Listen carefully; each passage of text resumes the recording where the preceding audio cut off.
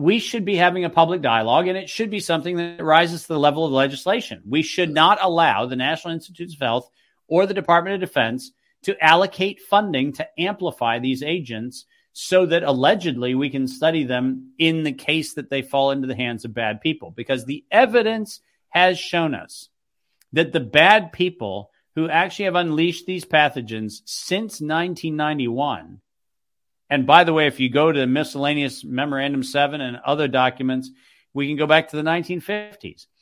The bad people who unleash these things on the population are us. It is the U.S. who's doing it.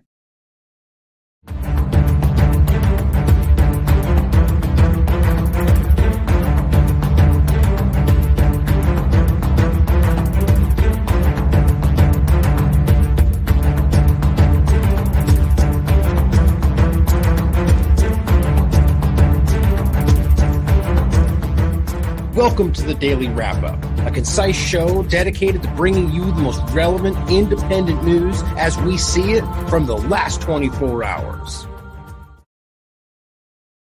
Thursday, December 14th, 2023. Thank you for joining me today. We're going to do a follow-up on East Palestine to start. I was actually kind of shocked to find out something that I was unaware, and I have been trying to keep tabs on what's going on other than people continually getting sick, which, yes, is still happening. We're going to talk about the absurd dynamic that's happening, the reality of what's happening on the ground in East Palestine, largely because I think other people are, rightly so in many cases, paying attention to very large stories. But it's interesting how quickly we get deviated, other than just the fact that we're looking at newer stories, by the media's either omission of information from a development, like what's happened since, what they've done, what are the byproducts because of their actions, only looking over here. And so what happens is that people like Alan Shaw with Norfolk Southern default on their promises, don't follow up with what they said they would, don't test for the things they're supposed to be. And now turning around and telling East Palestine that they have to deal with their own waste from the Norfolk Southern derailment. And of course, because East Palestine is going to make money because of it, Norfolk Southern is the one that gets to treat it and then just hand it over to East Palestine to deal with without the ability to test for themselves to find out if this is even treated the way it's supposed to be. I'm sure they could make that happen. The reality is that the argument of saying that this is a mistake, very, very debatable word in this conversation, then you're going to take accountability for that, which they have not done, make it right, which they have not done, and then wait just until people stop paying attention and then tell them you're going to give them pennies on the dollar for their home, stop paying for them to live somewhere else, and tell them to treat their own waste that you caused, that you clearly don't care about, without testing for dioxins, without testing for any number of things that we've proven are present. And it's just an alarming reality. And the reason I started with that clip today is I do have a couple of points around vaccines, COVID-19, medical freedom, but really just the idea of the United States, the entities that represents. It's not as simple as saying Biden and this administration or left and right of this government, but rather the as Whitney's been writing about and covering about and discussing for a while now, the tri-bi-national security state of multiple entities that have kind of fused into, or rather, as we see the beginnings of the global government that they clearly want to establish, which includes Israel, which includes the European entities. And the idea that when they say this is the, us or the U.S. are the ones doing this, we just need to realize what that means. And that's not just in the context of biological manipulation or biological warfare. We're talking about the negligence, malfeasance, or deliberate use of things that cause dioxins in the atmosphere, which has been going on for decades. They know about that. They knew there was a moment in the early 90s, late 90s, early 2000s where they were saying this is a problem. And EPA was talking about it. CNN covers it and says, we're finding hundreds of times the amount of dioxins that are supposed to be in the present. And then it just drifted away. Nothing happened. They didn't do anything to stop it. And it gotten worse since then. That only happens in a corrupt entity that doesn't care about your health. Well, it pretends to. And maybe at that moment, there was some middle ground there. Where we're at now, they clearly don't care. Even talking about PFAS, which a lot of activists have been screaming about for a really long time, and only recently have they become focused, I think largely because of East Palestine. And now They come out with the article from the Department of Defense that says, well, we need to produce PFASs for your defense, of course. Meaning that they've always known they were making a dangerous byproduct with the things they claim they need for your defense, which I highly doubt that's the reality. And only until you start going, why am I dying? Why are my kids' hair falling out? What's the problem? Oh, well, we need to do it for your national security. I don't believe that. And I think it's amazing that we're continuing to watch this stuff. And I still question what happened on that train and the process in between. And I'll show you my article about that as well. The reality that they did lie. They knew that this was treated vinyl chloride, not something that anybody was. I'm willing to bet you very few people, even in the independent media, know that right now, that this was not regular vinyl chloride. It was treated vinyl chloride, which made it highly unlikely to have exploded in the context it was in, per the expert that Norfolk Southern talked to. Of course, they failed to let the volunteer fire chief that they forced to make the decision about whether or not to dump it and burn it on the ground with no precautions. They didn't tell him that. This is why he said he was railroaded, no pun intended. But none of this seems to matter, as Norfolk Southern is still doing whatever the hell it wants to. Now, that long point on that to open, we're going to talk about that dynamic. We're going to also discuss a development in Syria that I think, which you're all very well aware of, but just to show you what, it's kind of the same point, who we're actually dealing with. I'm going to bring up the Stop Arming Terrorists Act to make a point to show you it doesn't have to be some secret misunderstood reality when you really put it to the test. You know, should we just leave Syria since we haven't, Congress hasn't authorized that? Almost everybody votes no. Congress, right, whose very power was superseded to make that happen, says, no, we don't care. We'll continue to illegally occupy Syria because reasons. Your national security. We'll talk about that. We'll discuss, and generally the latter half, and a lot of things I have on the docket here, whether we'll get to it or not is we'll see with time. But I'm going to start with the discussion that I wanted to make sure we followed up on in regard to what appears to be entirely civilians from schools, from specifically 2 points we're going to discuss is the largely publicized example they claimed were all terrorists coming out of tunnels, which turned out to be mostly civilians, if not all civilians, and the overlap with the school that was raided. People were rounded up and executed, which has been reported on. And these are civilians. Now, I think these are one and the same, or possibly the same story, or that there's multiple examples of this, which is far more likely. But either way, that we can prove to you, as we have been from the very beginning, that they are actively hurting civilians. And they've admitted this 15 times over from different examples, from different positions of authority, from different platforms of media, and yet we still act like that's racist to point out that what they literally said they're doing is happening. And we'll have a lot to get to, and I won't discuss at the start just in case we don't get to it today, but there's plenty to talk about. I wanted to start by showing you this. I think this is really interesting, and it's another badge of honor for the Last American Vagabond team. Now we're getting looked at by NewsGuard, which shows you we're really talking about true things, or rather, however you want to frame this, which shows you we're really reaching people with what they would say is misinformation, that you can back up with facts and documents and scientific studies, but misinformation all the same that they don't like you to talk about. All it really shows you is that the LastAmericanVagabond.com is a concern enough for them to review, they say. This is for the podcast, Annika Slachta, reaching out from NewsGuard. If you don't know what that is, as she just explains for you in the beginning, my name is Annika Slachta, and I'm a journalist with NewsGuard. Well, that's debatable. NewsGuard is not a journalist platform. It is a supposed fact-checking platform, which is very different than a journalist, by the way, but they love to just kind of shoehorn that in to make themselves feel good about themselves. No, it's a propaganda platform that actively and provably, as pretty much everybody, even they seem to know, is about really controlling the flow of information and protecting certain narratives that maybe they're dumb enough to think are actually the truth. But the obvious example of things like they fact checked, myocarditis and vaccines that we literally all admit happens now, or any number of things that we've already talked about. But it says a company that assesses news and information sources for basic standards of credibility, and transparency. But I'm sure that they completely ignore all of the lacking of those three things in every single media platform that's not independent.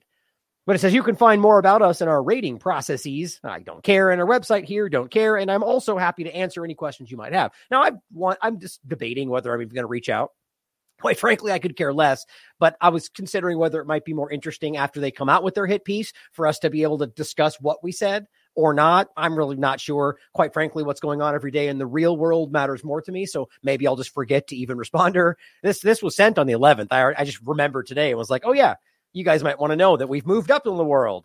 I'm writing today because NewsGuard is in the process of reviewing The Last American Vagabond, which means a hit piece. They're going to break down why you shouldn't listen to The Last American Vagabond.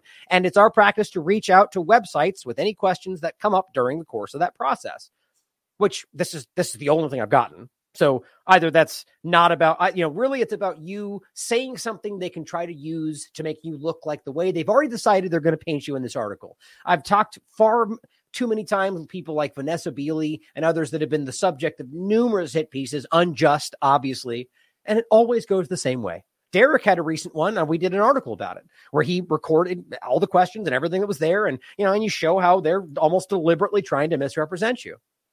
It goes on to say, that being said, would it be possible to send some questions your way for comment? And as a heads up, we regularly incorporate correspondence with websites in our reviews, so any communication should be considered on the record. Now, obviously, I'm kind of being facetious. I mean what I've said, but I don't know whether this person believes what they're doing is in the best interest of truth, which as many people has become a common talking point. The idea of fact checking in general or misinformation, it's kind of a manipulative thing from the very beginning. I mean, we all know that there are falsehoods and there are truths. But obviously, perspective and context make a difference. And sometimes we just genuinely disagree on what a truth. I mean, people can debate about all sorts of things. I mean, there are people that will give you a really intellectual and interesting and valid almost argument why we misunderstand what gravity is or things like this. Not that it's not there, but we misunderstand it. The point is somebody might go flatly, you're completely wrong, and that's fake news or whatever. And that really comes down to a difference of understanding what they're looking at. My point is that we don't know whether or not this person might actually believe what they're doing is right. I'm not trying to say that I know this person is a dishonest manipulator, but my point is if you can look back at NewsGuard and what they've done and all of the horrible, ridiculous fact checks that have come out from the obvious connections to who are funding and controlling and manipulating. I mean, it's obvious what this platform is meant to do. How about most important of which, that we don't need some kind of a moderator of all news to be able to go, this is real, this isn't. Who fact checks them? Right? Okay, so what can't they make mistakes? Okay, so somebody comes out, I'm the fact checker of the fact checkers. Okay, then who fact check it? You get the point. It's not about somebody to tell you what's right and wrong. It's about you deciding what you believe is correct. And you can care enough to try to make sure you're right or not. That's a personal choice for you. The point is that you don't need somebody to tell you what is and is not the truth. You need to be smart enough to decide for yourself. And sometimes you can be wrong. The point is, though, I think it's honestly obvious that we're making waves, which I love. My Coinbase was recently frozen. We have a lawsuit where we're currently being sued, which, again, I can't really get into until we kind of flesh this out a bit more. Just as you guys well know, most people are aware of how that works today. I don't want to end up doing something that might make this more complicated, but I guarantee you I will let you know what's going on in this when I feel it's appropriate, one way or the other. No matter how it goes out, I will make sure you guys know what's going on with that. But you're going to laugh. It's wildly frivolous, and I guarantee, interestingly, it all comes down at the same time. Anyway, we're going to start today with the point about the anti-human agenda and how this overlaps with the East Palestine conversation and all the rest of the things we're discussing. But I think it's really alarming how everything seems to be centered around a lot of this could be malfeasance, right? That they're doing what they want to do and they just don't care if that, whatever the byproduct is, hurts your children. That's obviously part of it. But I genuinely think there's more to it, even just in the things like dioxins and PFAS and benzenes. And, like the point is, if we know benzene is dangerous, which it is, which that came out during East Palestine for most people, you look at it and you go, yeah, this is fun. This is objectively bad, no matter what. And then go, wait a minute, why is this in children's toys? Why is this in sunscreen? Why is this? Oh, maybe because it's cheap. I'm not even saying I know that. I'm just saying maybe that's the reality, and that would be like just because it's profiteering and that's malfeasance. But it can't just be that. How is it possible that you're using the most? I think there is a lot more sinister agenda around a lot of this stuff. That's my personal opinion. But when we realize how completely drenched we are in endocrine disrupting chemicals, and which is glyphosate, dioxins, or multiple things you'll find in these injections. I mean, there's so many things that are drenching us in dangerous, in the sense of endocrine disrupting chemicals, hormone altering substances, or things that cause cancer, or things that shorten your lifespan, or things that lower your IQ, like fluoride in your water, which is going to come out as Derek has been breaking down. The leaked report already came out. The point is they just pretend it's not there because they're holding it back. Actually, I should grab this because I didn't get to publicize this in the show. Derek has we're going to be discussing this in an upcoming interview. Derek's article here, landmark fluoride lawsuit restarts in January. Here are the 4 reasons you should care. And actually on that note, since I forgot this as well, you guys make sure if you want to see him do this, and he's going to do it either way, but if you want to help support us, we're trying to raise enough money to send him there without affecting the rest of the work in T-Lab, but we've all decided this is important either way. So Derek's going to be going to the culmination of the fluoride trial. We've only raised about 500 so far of 6K is what we put it as for the 2-week period, flights and hotel stays and everything else. And we plan on doing a lot of work there. So if you'd like to support this, please help us out. Here, this will be included for the Give, Send, Go. But this is obviously a problem. It's hurting your children's IQ and a lot more than that. And guess what? They know about it. They know that it's hurting you. So to this first tweet, and you just have to laugh at stuff like this because this is how bad it's gotten. Daily Mail, citing a very real study, which I've already seen, scientists say breathing is bad for the environment. Breathing. Gases we exhale contribute to all 0.1% of the UK's greenhouse gas emissions. That's assuming that greenhouse gas emissions, or rather specifically your carbon dioxide breathing out of your mouth, has any negative effect on the planet at all. And it's not just some political manipulation. We're definitely hurting the planet, but whether or not that is the problem, I think we all know is a manipulation. The point is, though, a little too on the nose, right? Totally not an anti-human agenda, right? But please, if you could just stop breathing for us, thanks. That'd be great. I mean, really? And then, of course, enter the climate change filter masks that already floated during the COVID illusion. Remember that? Here's a mask that you can turn on that helps filter carbon while you're... let me see if I can grab that, actually.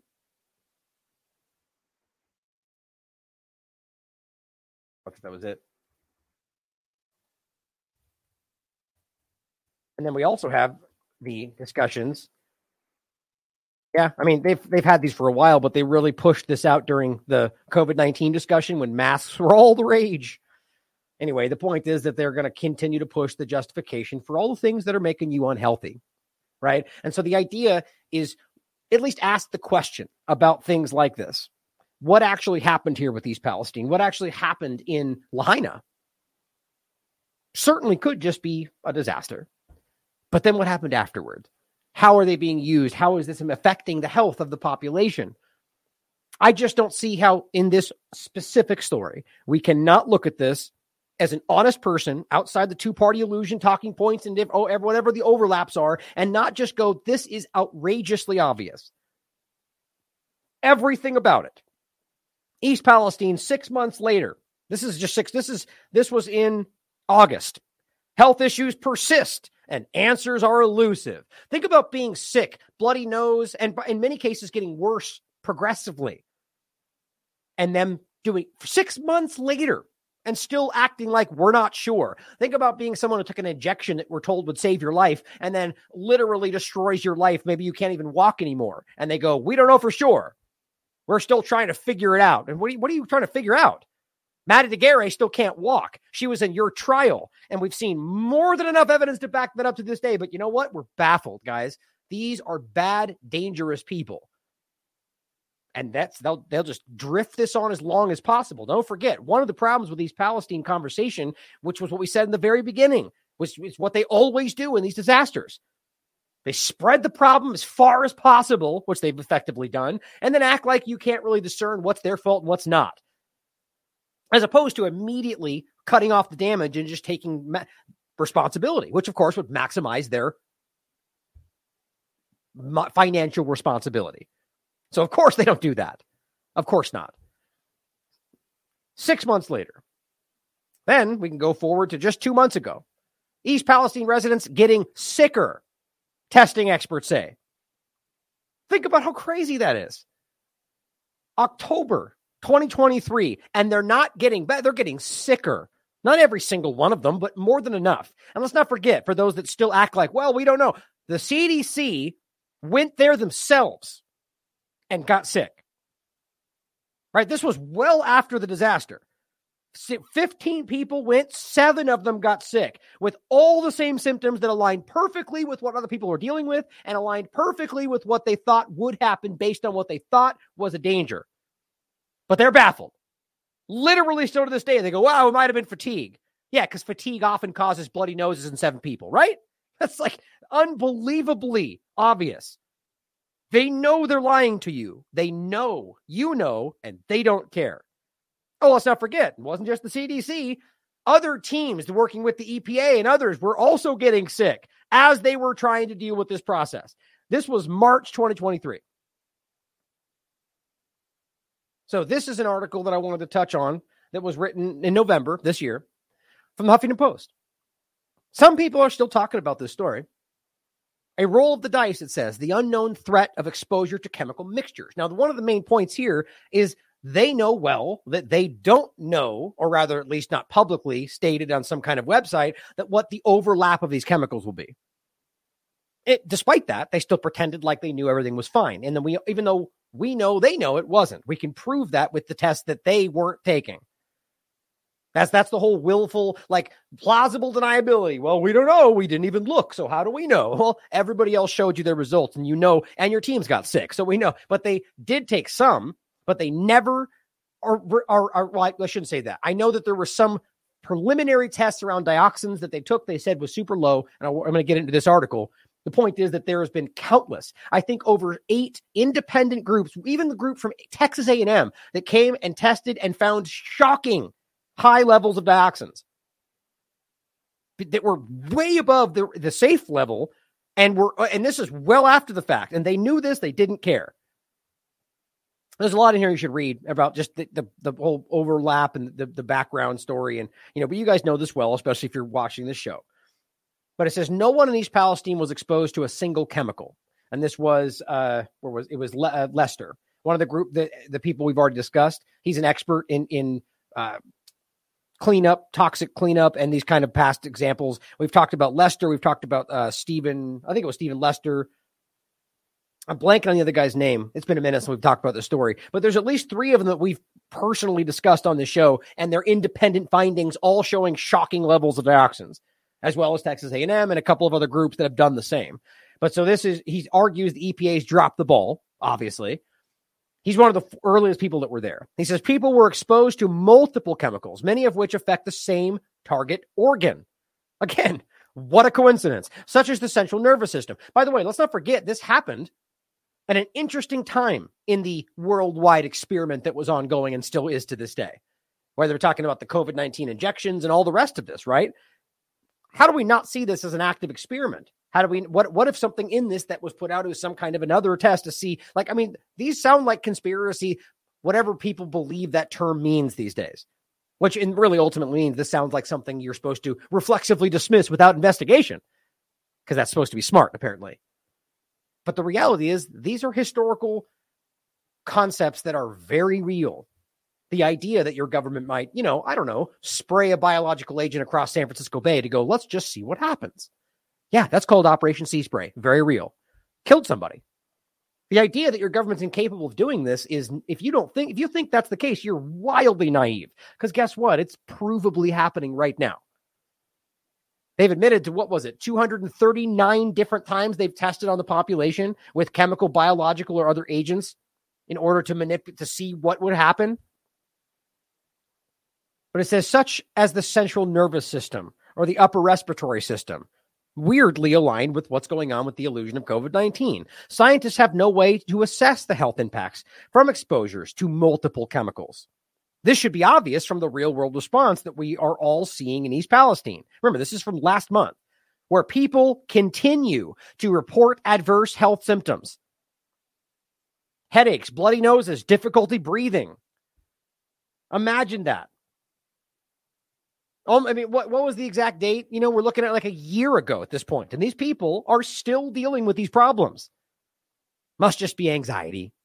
Instead of acknowledging how little we know and understand, he says, about the adverse health effects caused by simultaneous exposure to low-level mixtures of toxic chemicals. And that's important because ultimately, when you test for one and say, well, it's below the level, you don't, and that's willful ignorance right there, because they know, sort of like saying this small problem is it's just a little problem from COVID-19 injections. Then all of a sudden you realize, well, there's 147 small problems in a pile that become a very real, gigantic risk. Of course, then you realize that those aren't small problems. They lied about that. But my point was always in the beginning, how many small issues can you pile up before it becomes an obvious risk to your health immediately?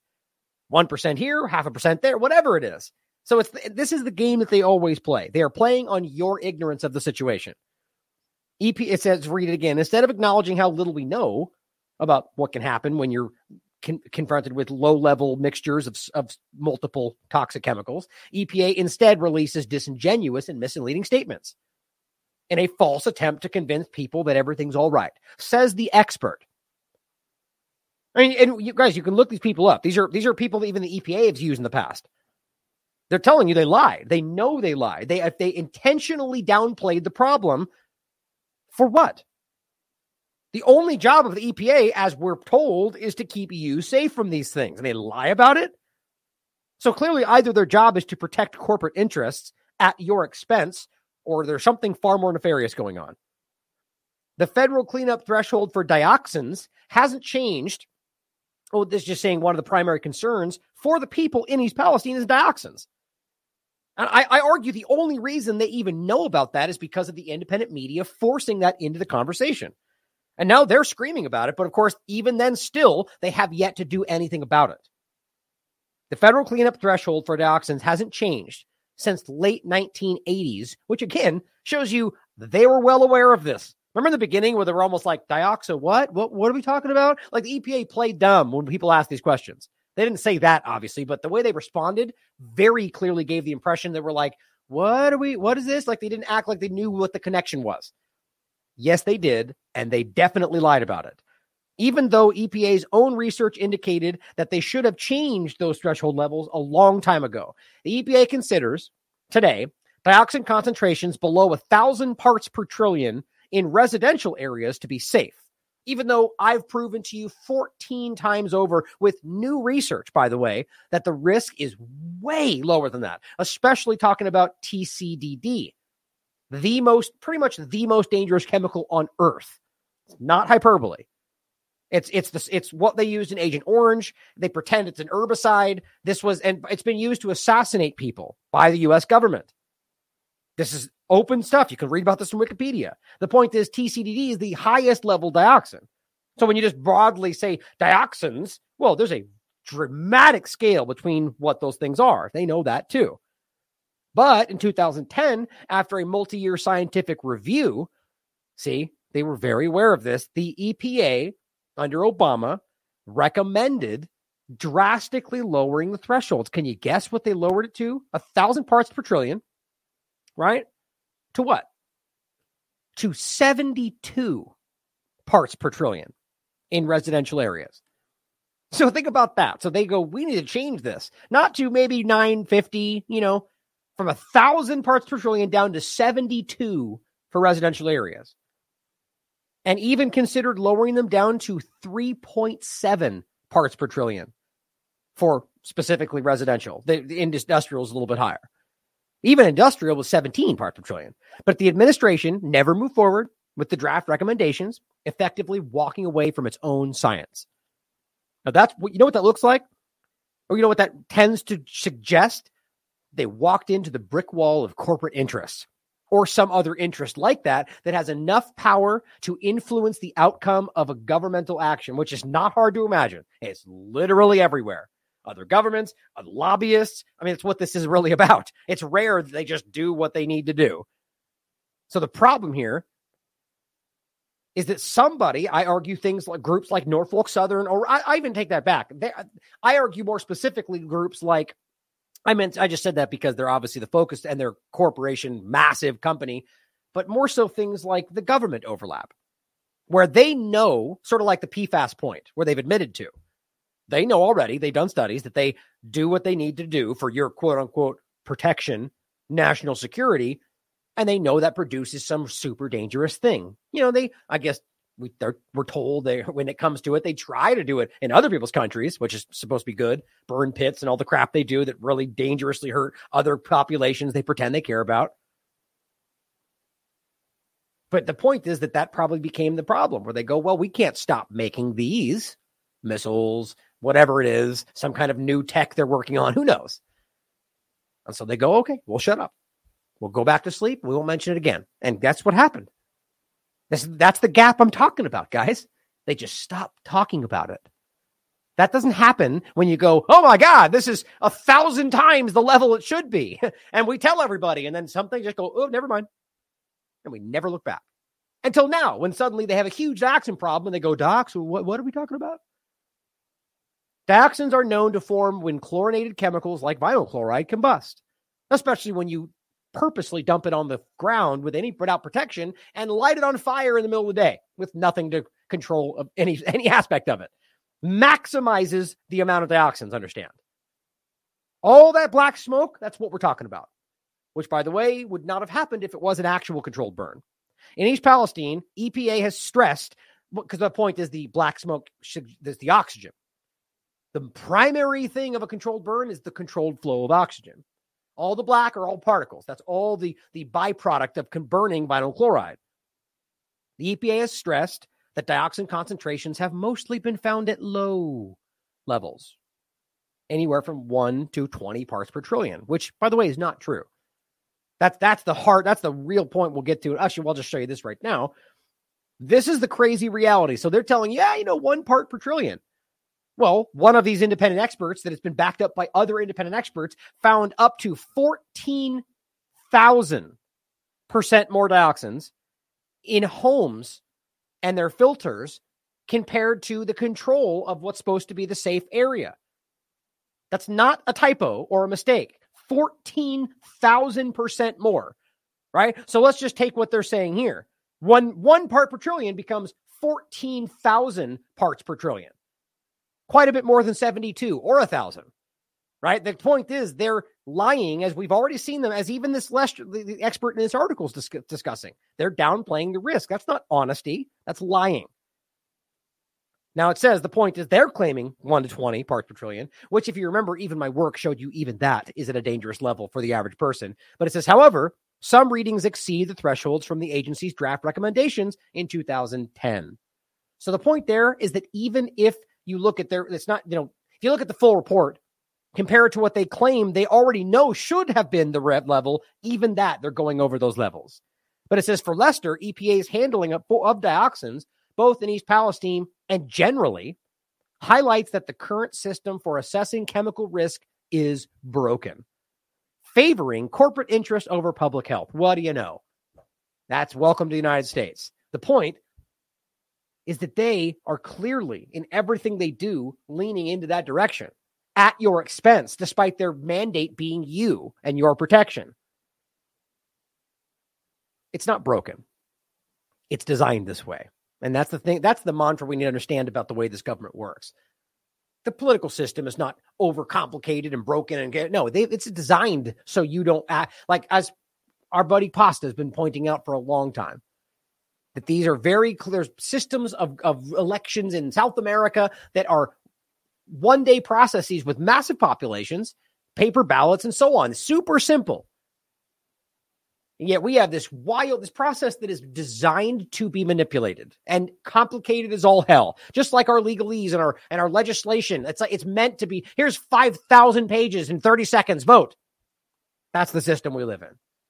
It says you can't have it both ways. You can't just use numbers you like, because clearly that's not science. That's the world we're in. This is the reality of East Palestine right now. So, as we know that they're finding, I literally I double checked this right after. This was a while back. This was on July 2nd. I was like, that can't be right. 14,000%. And sure enough, I looked at what he posted were his results, and was confirmed by other independent experts. And by the way, this is not outside or on the ground. This is in their home filter in their house with their children, their pets. Also, February 26, 2023, dioxins. The title of this show, The Ohio Cover-Up and the Overwhelming Intentional Incompetence Malfeasance of the U.S. Government. This is a cover-up, guys. That's what this always was. Now, going to October 11th, 2023, this is an article from a couple months ago. A sacrifice zone. Now, this is not East Palestine, but it's I think it's 100 miles north. Before we even get into what they're currently doing in East Palestine, East Palestine's wastewater is flooding into this Ohio community. Okay. So in October, they were still trying to, let's find ways to get rid of this wastewater. Because here's the logic, guys. East Palestine is not responsible for Norfolk Southern's disaster and the EPA's incompetence, or what they frame as incompetence. So the whole process was about helping this community, right? We want to get them out of the way. We want to remove the stuff that we caused. And the whole point is, as fast as possible, getting this dealt with away from the community that's suffering. And we already talked about this, and this is the important conversation we'll come back to about what they did. Forcing waste facilities that weren't even able to process dioxins or PFAS or many other things we discussed, but forcing them to take it all the same, which all that did was spread the problem around. Clean Harbors being a focal point of this discussion. There is a very, very concerning issue behind this company and the multiple things that I think they've always been involved with, the basically negligent cover-up of massive disasters in the interest of the U.S. government at your expense. We'll come back to that. The point is that this stuff is not being properly treated. I proved in those conversations on the phone with those facilities that they did not have even the setup to deal with these dioxins, let alone even asked about it. So wastewater arguably is a lower risk due to the solubility of what we're talking about, but there are different dynamics even within that. My point, though, is that nonetheless, we have a wastewater process that will have all the problems that were there, including potential vinyl chloride, benzene, the rest of the discussions, per their own statements. And yet you're moving it to places that can't deal with that. What do you call that if not negligence, if not deliberate criminality at the very least? Wastewater from the derailment site cleanup will be injected far underground in the foothills of the Appalachians. Because that's what you do, right? You just dump it underground. In recent weeks, thousands of gallons of wastewater, this is October, remember, from February's toxic chemical derailment site in East Palestine, 100 miles to the north, are being delivered to an injection well outside the town. Owned by Buckeye Bryn, so it might be good to look into this further, a private company. The injection wells will see the wastewater pumped thousands of feet underground for storage. Wastewater. It has become a major concern for Coshocton residents, I believe that's how you pronounce it, and fueled protests. Rightly so. There's another Ohio town is going, we don't want this wastewater pumped under our town. Now realize the only reason it's being moved away from East Palestine is the same logic. Because you're getting it away from the area that is the problem. Which is where we're going with this, to see it come full circle, where they're going, we're going to do it right back in East Palestine. It just shows you how far we've come from the story when they know people aren't paying attention. But why does Coshocton have to deal with it either? Like, this should not be the way this is dealt with, especially if we know how dangerous this really was and is currently, when people are still getting sick. It says, quote, if you pump millions of gallons of something into the ground, at some point, it's going to affect everyone. Right. I mean, that's basically obvious. You can't put this underground knowing it's toxic and act like it's not going to eventually cause a problem. Quote, it doesn't take a NASA scientist to know that all it takes is one geological occurrence or ground shifting, and we're going to be stuck with the issue. Cleanup has lasted months and produced tens of millions of gallons of wastewater laced with vinyl chloride, a known carcinogen. Now, think about this, guys. If we know, based on their testing, that even vinyl chloride is still present in what they're dealing with, despite the burn, how do we pretend that there's not dioxins in this problem? Ohio's Emergency Management Agency reported in August that crews had collected and disposed of 88,500 tons of hazardous and solid waste. and 28 million gallons of, quote, surface and groundwater categorized as hazardous waste. Hazardous waste. They love to play the game where they go, no, it's not that bad. It's just water. It's almost drinking water, but you label it hazardous waste.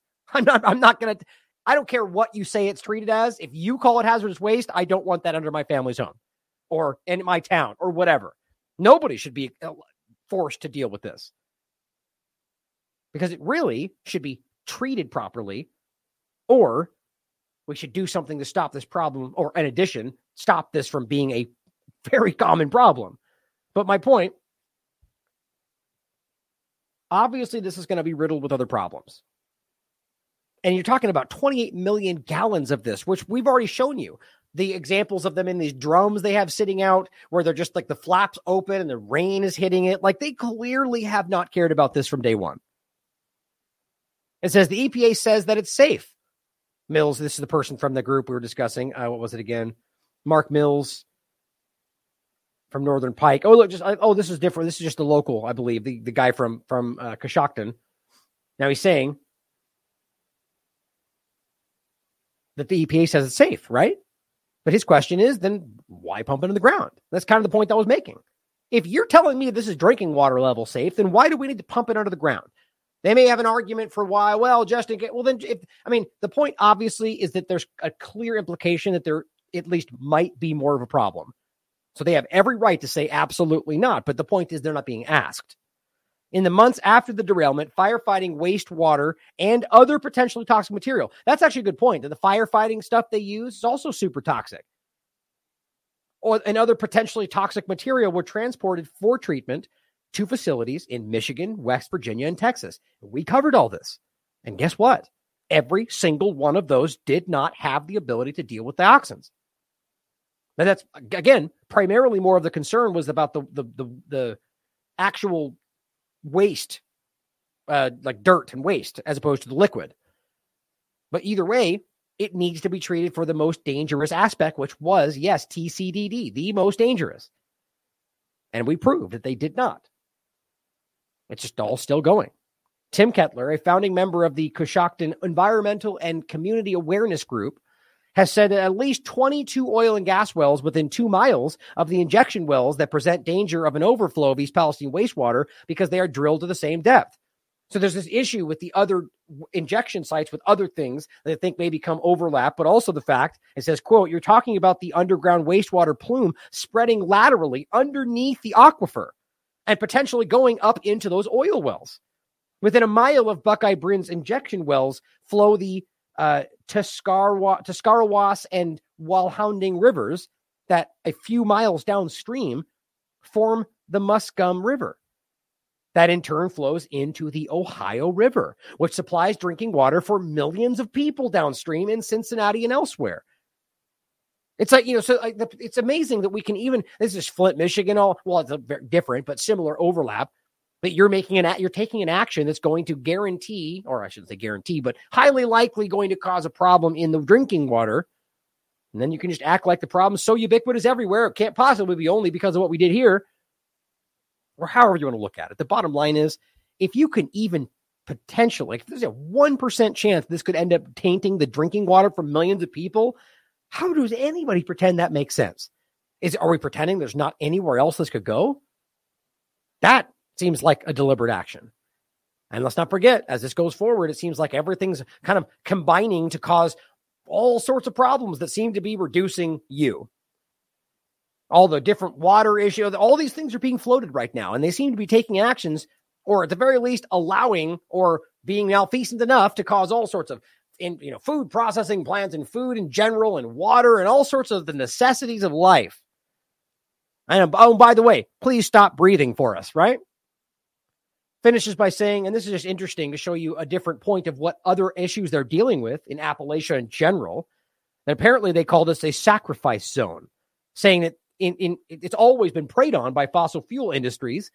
I argue this goes way back before the fossil fuel industry in general, that Appalachia has always been a dumping ground because it's typically been, less financially sound people and that kind of a thing, more living off the land, out in the middle. Like that's kind of how, and they see that as, in their mind, lesser than. Quite frankly, I think they're better than everyone in the government, or the idea being that that's the way we should be living our lives, in my opinion.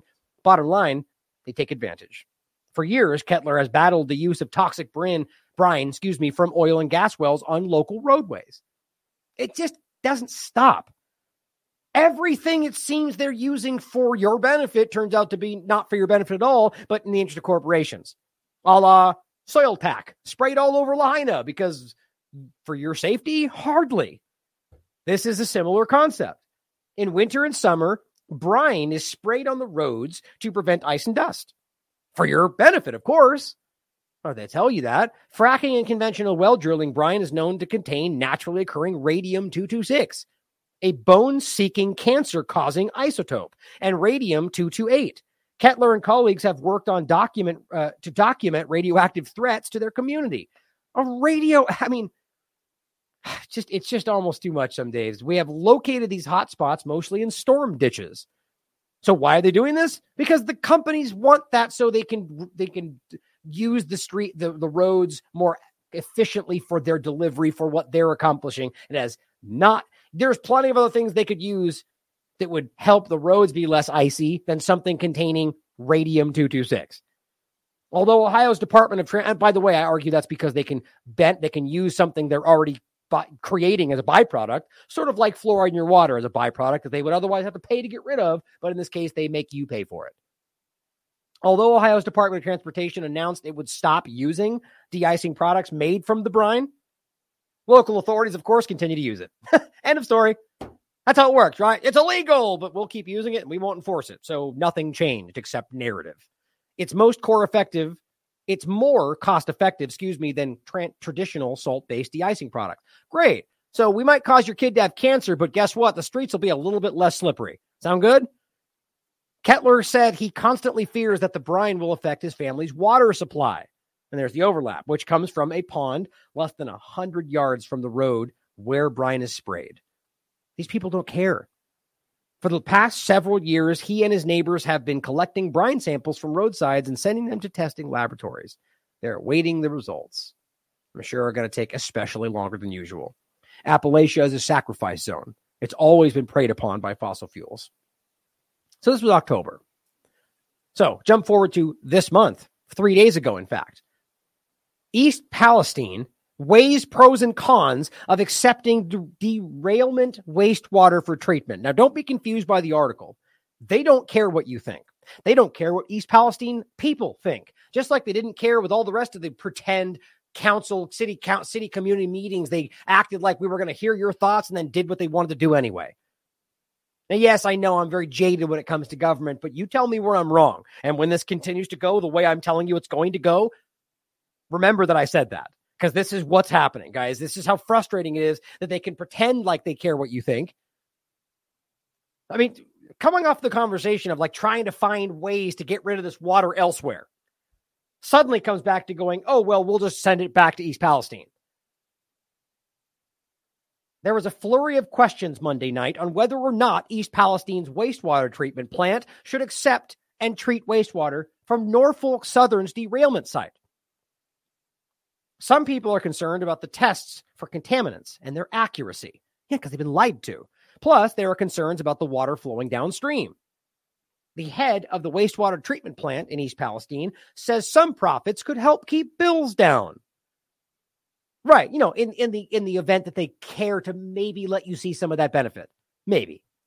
As opposed to possibly just increasing prices for their own benefit. Sort of like after 2008, where we gave all that money and they just gave themselves bonuses and nobody cared. That's how it actually works. But I'm sure they promised, give us the money and we'll make it all better for everybody, except they didn't. The benefits to accepting and treating the wastewater from the derailment site in a process he says is safe. This is Scott Wolf, who we'll talk about in a second. I tried to call today and got a really, really weird response from the office, acting like, oh, he's out in the field. And okay, well, who can I talk to about this process? Well, he's the only one that knows.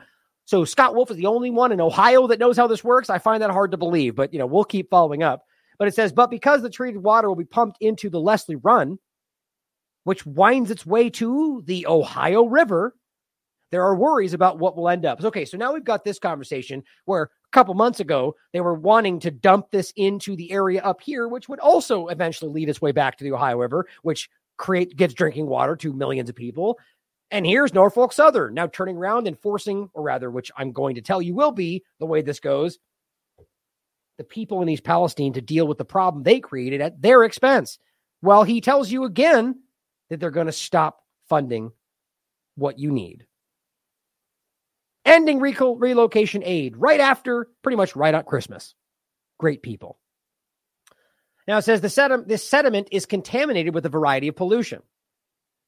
When you muck it up so that heavy discharge coming through that is going to pull those pollutants out from the bottom and send them down the stream, as the Three Rivers waterkeeper, and this, I spoke with Heather from this group today, we're concerned about that because we monitor, patrol, and protect the Ohio River. That's one of the ones they basically monitor, which is a drinking water source for 5 million people and is a recreational course for 50 million people. Quote, when something comes out of the treatment facility's effluent discharge space into the Leslie Run, which is like one of the worst polluted kind of runoff rivers, I guess you call it, from what happened in East Palestine that ends up flowing into the Ohio River. As they are mentioning, they are opening themselves to the Clean Water Act violations. Now, her point in this is that if they should do this, that opens them to potential violations if you find out that there are more problems. But my point is that these people don't care. Who are you going to look to? The EPA? Do you think they're going to hold them accountable? Right? And I'm glad they're saying this because this is the right thing to say. But the point is that I'm very skeptical that even using that will come to any kind of actual accountability because they've already proven themselves to be dishonest and colluding to hide this whole story. It says that facility does have a National Pollutant Elimination Systems permit, the NPEDS, and that requires them to operate in limitations. And if they don't, they can be sued using the Clean Water Act. Essentially, the argument being that they would just dump this in as opposed to doing it in slow amounts. But I don't think they really care. It says other people here questioned whether the equipment will be able to test accurately to 1 or 2 parts per billion. And others want a list of chemicals they will test for, none of which they got. And yet others say they can't test for safe levels of vinyl chloride since there are no safe levels. Same for dioxins, which they don't even mention. A person in the crowd asked how much money the city stands to make. And so did 21 News. But guess what? They didn't answer the question. Of course, because they're all honest about it. Residents want to know what guarantees are in place that wastewater treatment bills will go down and won't go up if this agreement happens. That's all they're really banking this on is, well, you do this and we'll maybe lower your water bill. Or also give your kids cancer in the process, but maybe 15 cents off your water bill will make it worth it. Another resident explained many folks are still going through trauma from Norfolk Southern's toxic train derailment just 11 months ago. They are upset East Palestine will not say how much profit it will make. So think about how gross this is. The state, the actual town itself is trying to make money off the processing of the problem that they all seem to not, even the local government didn't seem to care that much, in my opinion. And the idea being is now it seems like a payoff to me. In fact, in regard to taking money back to the waste back to the location that the whole point was to remove. I don't even know how that makes sense to anybody. Will not say how much profit it will make and ask city leaders to put residents over profits and express that people are tired of them putting profits over the residents. I want them to put people over profits, he said. And this they said multiple times in the meeting, that it's about profit. It's all about monetary profit. Like, these people are outraged. They don't care. They're telling them to their face, we're going to make some money off this. And they're sitting there with their families suffering and people still suffering from symptoms. And they say, we don't care. And that's my point. These are not about actually going, we hear what you have to say. These people didn't want what they were selling and they just didn't care. It says, why won't they tell us that now? They know how much. It's already been a part of their conversation. The fact that they don't, again, that's more trauma for the people. The more you keep stuff from people, the harder it is to trust you. And this community should be about rebuilding trust as well as rebuilding foundations. East Palestine Village officials said they will consider what the residents said and decide at a later date. Hardly. This decision has been made. Here is another article, the Morning Journal, it's from today, actually. It says, while Water Superintendent Scott Wolf, who I'm going to try to get a hold of, who initially presented the proposal in council in August, gave a general explanation on how the village would receive the wastewater from Norfolk Southern temporary treatment facility. So this is the interesting part about this. So this goes two ways for me. You have to realize, so this is not only now trying to send this back to the official water treatment of East Palestine, but what they're sending it back from, mind you, is a temporary treatment plant that Norfolk Southern built in East Palestine. I mean, that's salt on the wound. You can't just, you're literally dealing with a process that you created where people are suffering, and you're not even trying to deal with the main issue, which is dioxins. And instead of removing it even out of the area to not deal with it, you just keep it in East Palestine and not deal with it. And now you're going to dump it back on them to put under the ground when you haven't dealt with it. That's the reality. And Scott Wolf seems okay with this, apparently. It says, excuse me, that they would receive it from Norfolk Southern's temporary treatment facility. He nor council could provide community members with any details to alleviate concerns that they brought forward. So either he's not the one making decisions and he's just the person telling them how they're going to be hurt by this, or he's lying and not telling them, or withholding, however you want to look at it.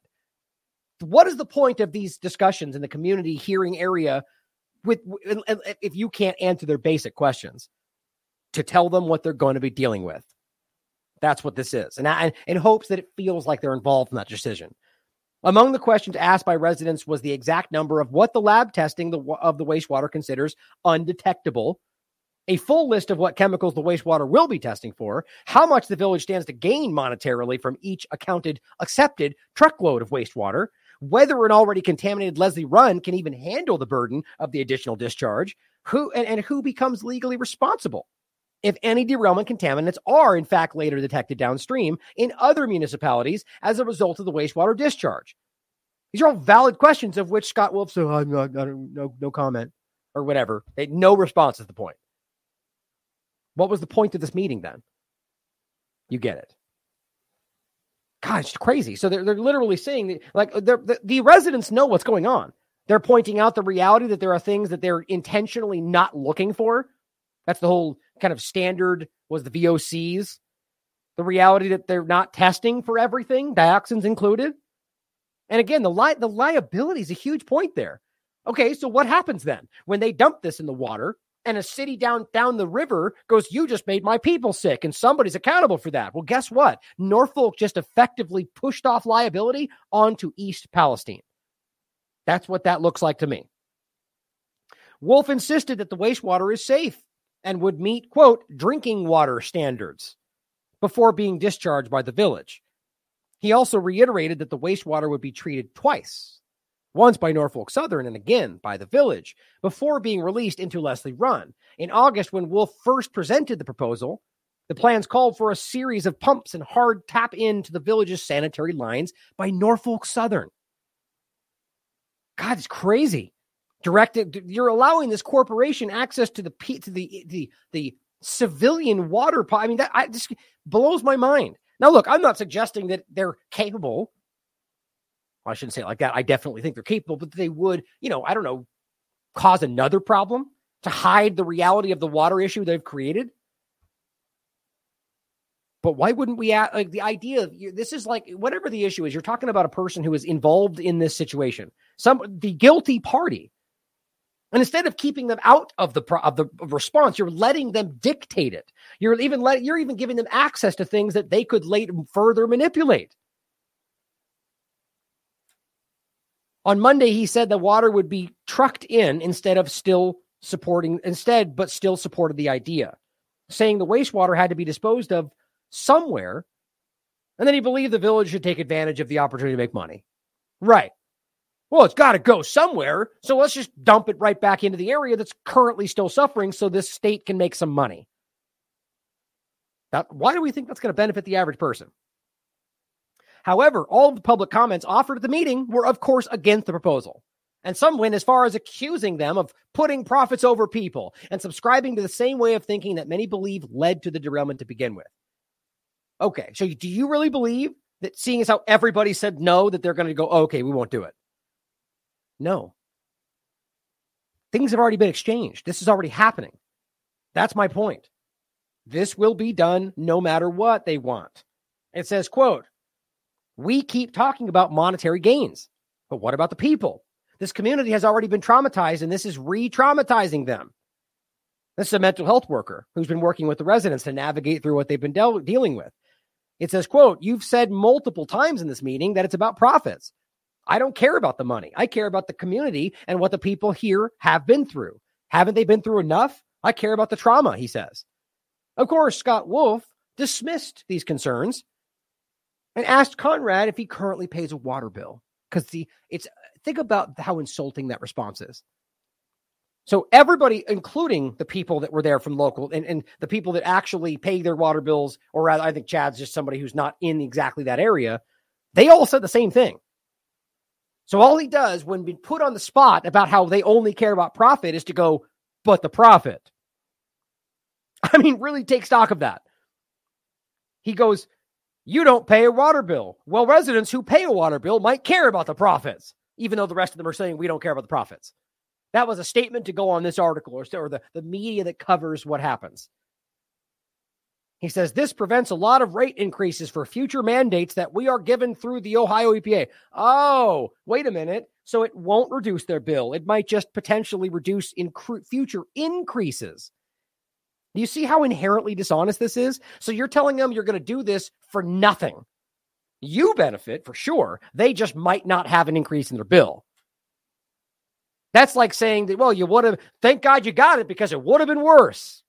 It's how do we know that's even real if nothing ultimately changes? And if it increases, you go, well, it would have increased more. The money generated through this proposal would likely keep water rates down for East Palestine residents, its article says, but that didn't change the narrative coming from the other residents in the room. So all Wolf could do was go, "But the profits," and they don't care about that. You get it? The indication of what they really care about here? And the point here, saying it's as safe as drinking water standards when they haven't even tested for dioxins in this process does not make you feel better. And the reality is that they've lied to you multiple times about any of the things they're testing. So I don't know why we would believe what they're doing now, especially since this is Norfolk Southern, as I spoke to Heather from the Three Rivers Defenders, I think that was what it was called. They had a quote down here. The Three Rivers Waterkeeper, excuse me. The problem here is that what Norfolk Southern is sending, some of the residents are saying that they don't have the ability currently, which they can rectify, to test whether or not it's even meeting the standards Norfolk Southern claims it is. And they don't seem to give any indication that they even care about that. So they're more than happy to take at face value the argument from the person trying to cover up the story to be used that goes right back into the river that will end up in drinking water. It's like they're trying to cause this problem. It says the money generated through the proposal will likely keep. I read that. One resident asked Wolf if there was vinyl chloride in the water that the village was considering discharging. Very simple. Is there vinyl chloride in that water? Wolf insisted there was not, which prompted the resident to ask, well, where did it go? Fair question, right? So it's not like it just vanishes. The argument is they're removing that, which, by the way, is in East Palestine. That's the important part. This is Norfolk Southern. They claim doing this treatment as a railroad company, because that makes sense, in East Palestine. And so he goes, well, okay, then what happened to the vinyl chloride? Wolf replied that he didn't know. It says, I know you don't. That's what he said. Why should we take the water if we don't know what's in it? Seems like a valid question. So we can send it downstream to the other city? I don't think it's right. We didn't ask for it. Ship it away. They brought it to us. Let them get rid of it. It's only fair. Like, this is what the people are actually saying. They don't care. If the village approves this, does it not? And this is again, not the people. When they say the village, they're talking about East Palestine. Does it not take the burden of liability off Norfolk Southern? Say 5 years from now, if someone's well leaches downstream and gets contaminated and someone gets sick from it and someone dies from it, are they going to come back to the village or to Norfolk Southern? I think it takes the liability off Norfolk Southern and puts it all on East Palestine. And again, let's not forget, what about the other angles of this? The water being dumped up here in the south of East Palestine, or down there, that also ends up eventually going into the river. It finishes by saying reports of construction on the temporary water treatment plant were confirmed by the EPA in May. That's the one I was showing you, and explained that an on-site treatment of derailment wastewater would, quote, make it non-hazardous so that it could be potentially disposed of at more facilities and removed from the site more safely and efficiently. The plant began operations in September. Now, according to Heather from the Three Rivers Waterkeepers, they're planning on using the actual official location of the municipality, the processing plant for the water. That this was a temporary setup for Norfolk Southern, and they're planning on using this other one, which, again, seems to completely overlap this with potential aspects of drinking water processing and so on. But either way, overall, I just can't even believe this is still happening. Let's not forget Flint, Michigan is still suffering from the same thing that Flint led their water.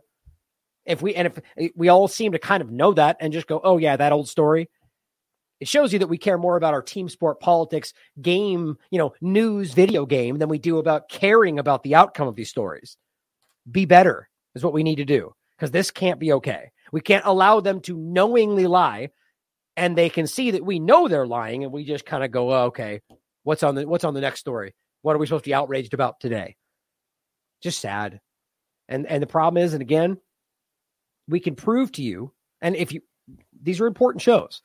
I have these groups on the phone talking to these facilities, and they admit on the phone that they do not have the ability to deal with what we in this show prove is in what they're sending. But of course, in an honest world, that would be huge worldwide news, but not in a game that doesn't allow nonpartisan objective people to play.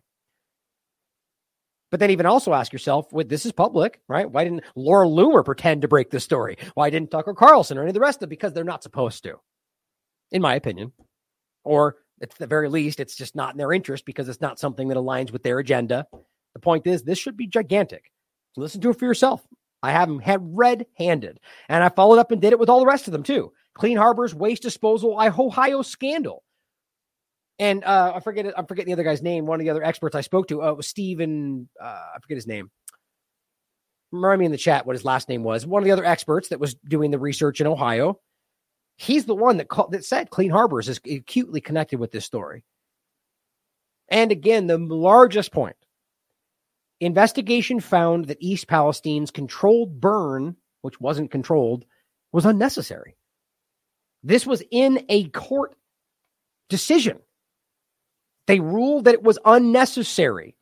Why? Because it turned out that but Norfolk Shaw himself spoke to the experts that told him, quote, it was highly unlikely that this was going to explode, which, by the way, was the entire reason that they did the supposed dump and burn, because they said it was going to explode. Their experts said it was likely not going to. And guess what Norfolk Southern, Shaw in particular, left out when he spoke to the volunteer fire chief? The only thing that seemed to matter in regard to whether or not they should do the most dangerous thing that seems to have ever happened in East Palestine. Why did they do that?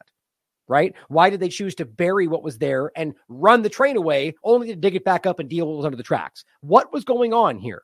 What were they covering up? What actually happened? The thing we know for sure is that they're caught. But there's no real accountability arm in this country to do anything about it because they're one and the same. It's very sad. And just to end on that horrible point again, Norfolk Southern, as of 4 days ago, has said they're going to end the relocation aid. Right? So as there's still people getting bloody noses, and I guarantee there's cancers developing based on what we're dealing with, but nausea, headaches, rashes on your face after a year, people are living elsewhere because they know this is happening. There's people that say they come back inside their house because of 14,000% increase in a very dangerous chemical, and they get sick and they get nauseous. So they're paying for them to live somewhere else, which is what they swore they would do. And they just said, well, we're done on the anniversary of 1 year past this, by the way, which they're still dealing with. So imagine that they're still dealing with this process and they're already yanking the funding because they know you're not paying attention for the most part. Norfolk Southern to end the relocation aid right after 1 year anniversary. Merry Christmas. It's just very sad. Now, on this point in general, CDC getting sick in East Palestine, we talked about this on March 31st, 2023. We'll also discuss in this episode the kill switch. a conversation about what this might mean, and the conversation of the possibility of maybe something that could be released after a priming agent that could trigger something, should they choose to, that would, take somebody out. Now, these are very real things. And the conversation in this episode is about a very real conversation of like an intelligence element to be used. But I want to talk about this in the conversation of more of a broad sense. This is more of just a segue, but I want you to think about the conversation of how these things can be applied in biological aspects and vaccinations or other sorts of secondary agent, or even like, technological smart dust kind of conversations, which really do overlap. Just think about what they're capable of and what they're doing and the covering up of the story and whether or not the release of what happened there or anywhere else might be overlapped. But talking about this story. Oh, actually, excuse me. I probably should have started with the other one. This story is what I'm going to get to. The kill switch in regard to your vehicles, which just shows you how overwhelming this is all getting, the technological invasiveness and how they're pushing in to control, stop, censor, completely, what's the right word for it? Influence what you're able to do and say across the board. And it's not just an act in this sense, driving. First of all, this is just Chief Nerd reported that the peer-reviewed Japanese study published in the Serious Journal on December 7th looked at the association between COVID injections and death within 10 days of vaccination, which again, I've probably shown you 4 studies or multiple data points that make this case, but it's still important to make sure you see that it's only continued. The risk period was defined as within 10 days of vaccination, with vaccination being day 1 and the control period defined as 11 to 180 days after vaccination. The percentage of reported cases that experienced death within 10 days, 71%. And let's not forget, they had a 14-day window where everything got called unvaccinated. And that's why they did it. Because their early work showed them that there was a problem that happened very early. We went over this acutely with the Alberta study that came out that proved that the vast, I think it was 80 to 80-something% of all cases, hospitalizations, and death happened within the first 14 days. Here you go. A peer-reviewed study that is proving to you, and this is the Epoch Times article, but the study link and the information are in the article itself. The reality being that this is obvious. The injections were undeniably killing people immediately, and they knew that and covered it up. Not really a kill switch, but it's definitely killing somebody. So in this point, these are the same people that are now arguing that they want to take control of your ability to drive your car, or who knows what else in the technological direction this is going. As Thomas Massey talks about, juror and the executioner, he presses this is the people involved with this whole discussion. Here's the actual video if you want to listen to it. But all he's really doing is calling out the obvious, the reality. That there's all sorts of false positives, they call it in this interesting terminology overlap, in how they, somebody could be, they think they might be drunk, so they are able to kill the switch. And this comes from a government level, mind you, or rather at the very least, a police level.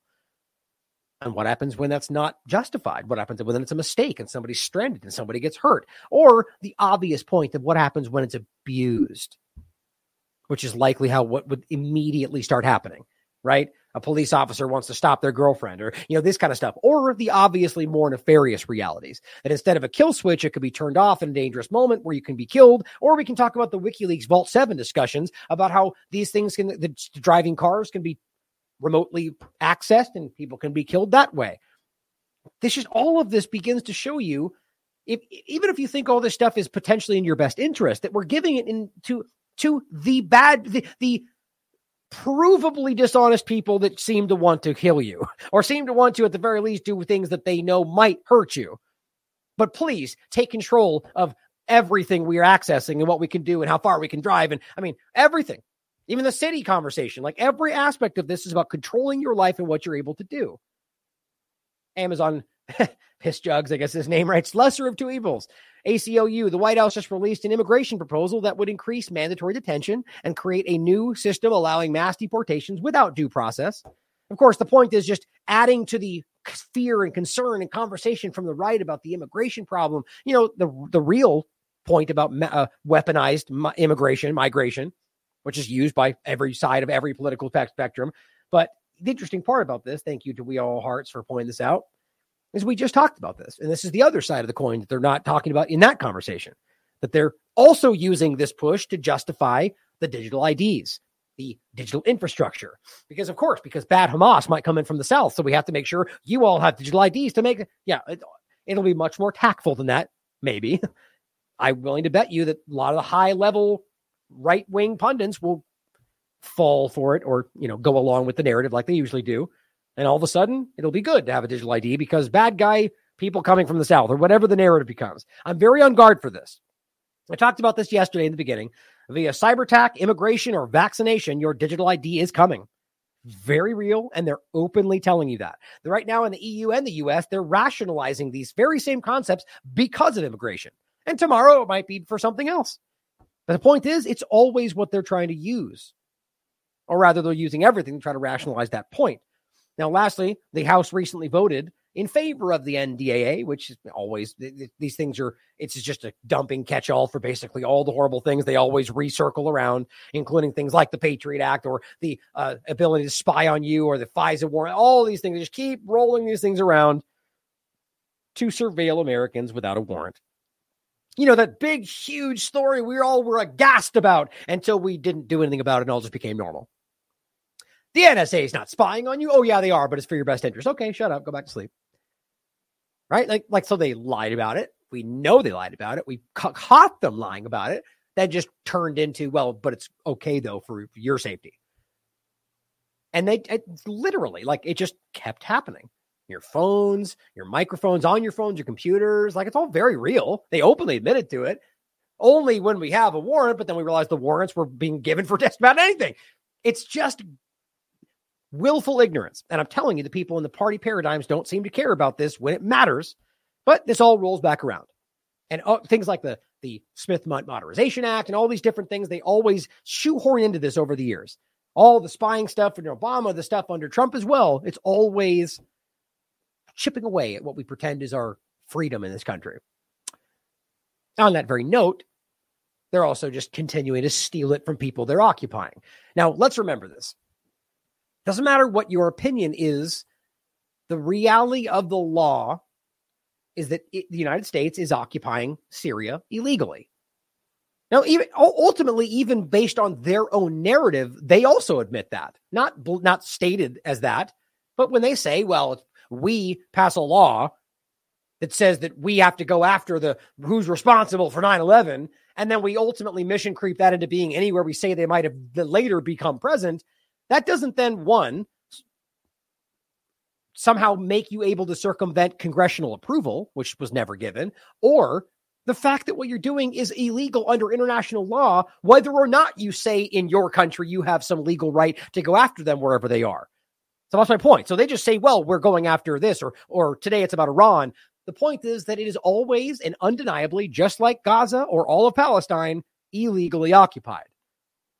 So the point is that they don't know that. And plenty of members of Congress have stood up and cried foul about how you never requested permission. And by the way, they never do anymore at all, because they all seem to go along with that. People like Lindsey Graham are all just happy as hell about continually unfettered war. It's funny how we talk about the forever wars.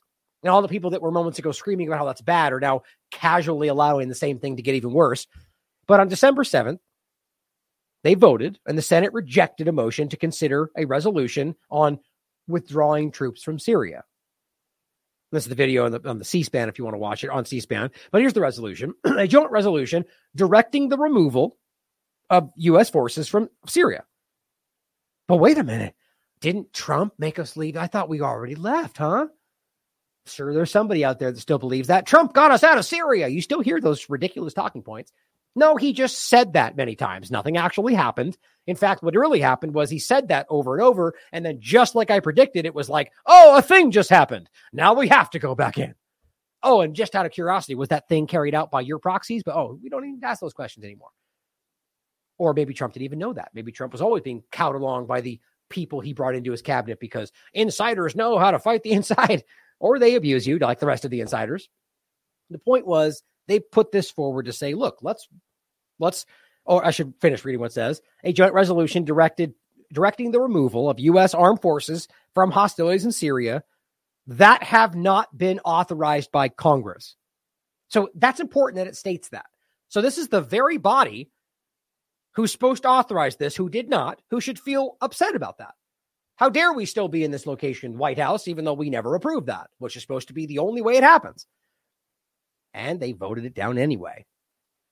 Just shows you the reality of this. Also, when you read it, removal of U.S. armed forces from hostilities, I guarantee you will become, well, entente base is about something else, right? It'll be like, we're not involved. We're only there at a supporting mission. Whatever. This is a game they play. Same thing I said about Israel. Same thing I said about Ukraine until you get images of them fighting on the front lines, right? It's always how this goes. So even that, by the way, is almost designed to maintain the occupation, but give you a political win. Either way, the point is, even this half-watered thing still got aggressively voted down by 84 of the people. 13 were the ones that said, yes, we should leave. 3 of them not voting, which is just equally cowardly, unless they, for some reason, they weren't there. But people like Sanders voted yes. Obviously, Paul, who's responsible for the bill. The vast majority voted no. Not only then acknowledging that it's okay that you don't ask Congress for approval to go to war, which never happens anymore, but also that you're okay with the continuation of the illegal occupation of Syria and the theft of their oil and wheat and everything else that we know is happening. That's the current reality, guys. And here's a couple videos for you. We did leave soldiers because we're keeping the oil. I like oil. We're keeping the oil. The United States still had compelling forms of leverage on the table to shape an outcome that was more conducive and protective of U.S. interests. And we identified 4. So the first one was the 1/3 of Syrian territory that was owned via the U.S. military with its local partner, the Syrian Democratic Forces. Now, this was a light footprint on the U.S. military, only about 1,000 troops over the course of the Syria Study Group's report, and then the tens of thousands of forces, both Kurdish and Arab, under the Syrian Democratic Forces. And that 1/3 of Syria is the resource-rich, it's the economic powerhouse of Syria. So where the hydrocarbons are, which obviously is very much in the public debate here in Washington these days, as well as the agricultural powerhouse. But we argued that it wasn't just about this 1/3 of Syrian territory that the U.S. military and our military presence owned, both to fight ISIS and also as leverage for affecting the overall political process for the broader Syrian conflict. Yeah, owned, that they owned. And, almost in a casual side mention, and fighting ISIS, but also because, fighting ISIS, surely. You mean the ISIS that Trump defeated 4 times? Or the ISIS that we can prove that you guys literally fund, arm, and work with, like with Hamas? The point is that you admitted that you were there, at least secondarily, in order to hinder the growth of the nation in a way that you don't like. That's a war crime, guys. There's just no way around it. It's just clumsy. It's like the joke has become prominent these days, right? When they do it, it's terrorism, and we do it, it's counterterrorism. When in reality, it's the exact same thing. There were 3 other areas of leverage. One is political and diplomatic isolation of the Assad regime. So holding the line on diplomatic isolation, preventing embassies from going back into Damascus. But I thought you were fighting ISIS. Mission creep, right? It gets turned into whatever you want to argue it is. Suddenly we got to stop Assad because he works with Iran, and Israel is like Iran. But what's about ISIS? Well, they all work with ISIS, so just shut up. 2 is the economic sanctions architecture. So some of this is part of the maximum pressure campaign of the Trump administration on Iran, but there's a whole suite of both executive and congressional sanctions on Syria and Bashar al-Assad, both for human rights abuses in Syria and to the backers of Assad for their activities in support of him in Syria. Isn't that funny? So it all boils down to what they allege he committed, most of which has been proven to be committed by rebels that are backed by the West, which is usually how this goes, and people are finally starting to realize that. And so you sanction him based on lies. And again, I'm not arguing he's a Mr. altruistic hero, but he's quite a bit better than what we can currently see our government's doing. I'll tell you that right now. But I think all governments are capable of all sorts of the same crimes we're talking about. My point, though, is that historically you can prove that the only things they claim are they all come from Western manipulated allegations. And if you talk to people like Vanessa Beeley and Eva Bartlett and different people that have worked there, or someone like Robert Fisk, for that matter, who went there on the ground and proved the lie about the chemical weapons attack was in fact a lie.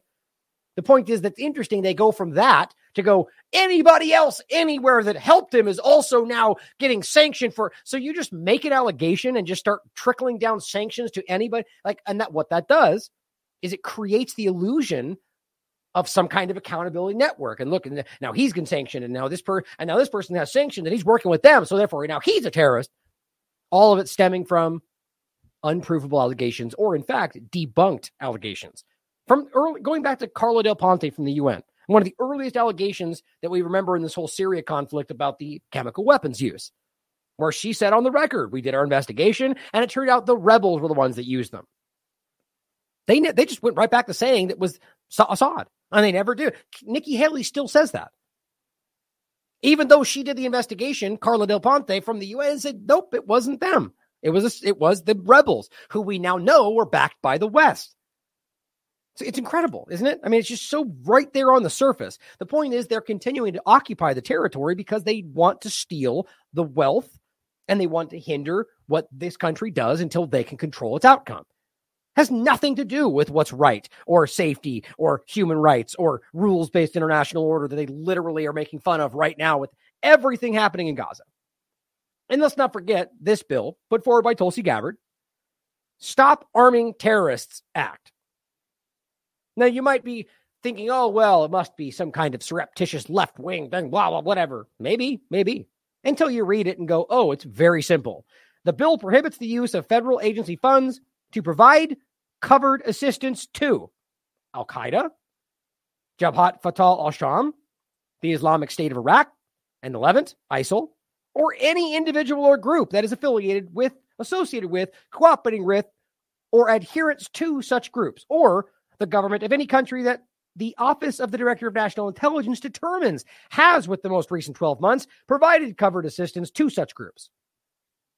Pretty simple, right? So if this was real and our government was truly trying to stop these bad guys, well, this would have been like a no-brainer, right? Well, obviously, let's stop. Nobody should be funding our enemies, except it didn't happen. You know why? Because literally all the people that this would cover are the people that they're working with, including things that are on the surface level, like Saudi Arabia, who literally the very special brand of Wahhabism that has become the basis for pretty much all of the war on terror bad guys comes from Saudi Arabia, an open authoritarian dictatorship. So they're probably worried that somebody, maybe next year or next Congress, they're going to say, oh, well, we don't like Saudi Arabia. So the point is that they said no, because this is, make it as simple as possible, because they're working with these groups. They're funding these groups. They've created these groups.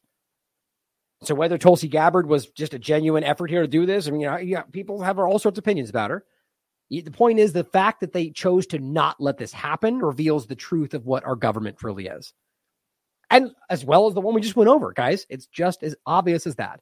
And as I've said, going back as far as you want to look, I actually had a great conversation with Richard Willett today. It's probably going to come out next week. One of the things we talked about was the Zionist influence over the U.S. government. And as I've said many times, if you want to take congress.gov and search the whole body of work, all of the current legislation in process, and just search for the word Israel, and you will be shocked. Last time I looked, I saw what appeared to be pretty much half of what I was looking at any given moment involved Israel in some way, despite the fact that it had to do with some kind of local, canine legislation about some local state. I mean, like, I'm making a joke, but really that crazy. It's like having the aid for people after Hurricane Harvey, literally requiring them not to boycott Israel or they wouldn't get aid from the state of Texas. That's the kind of influence we're talking about. And it's just that obvious when you realize that your government is acting in the interest of foreign governments, and it's not China or Russia at your expense every single day.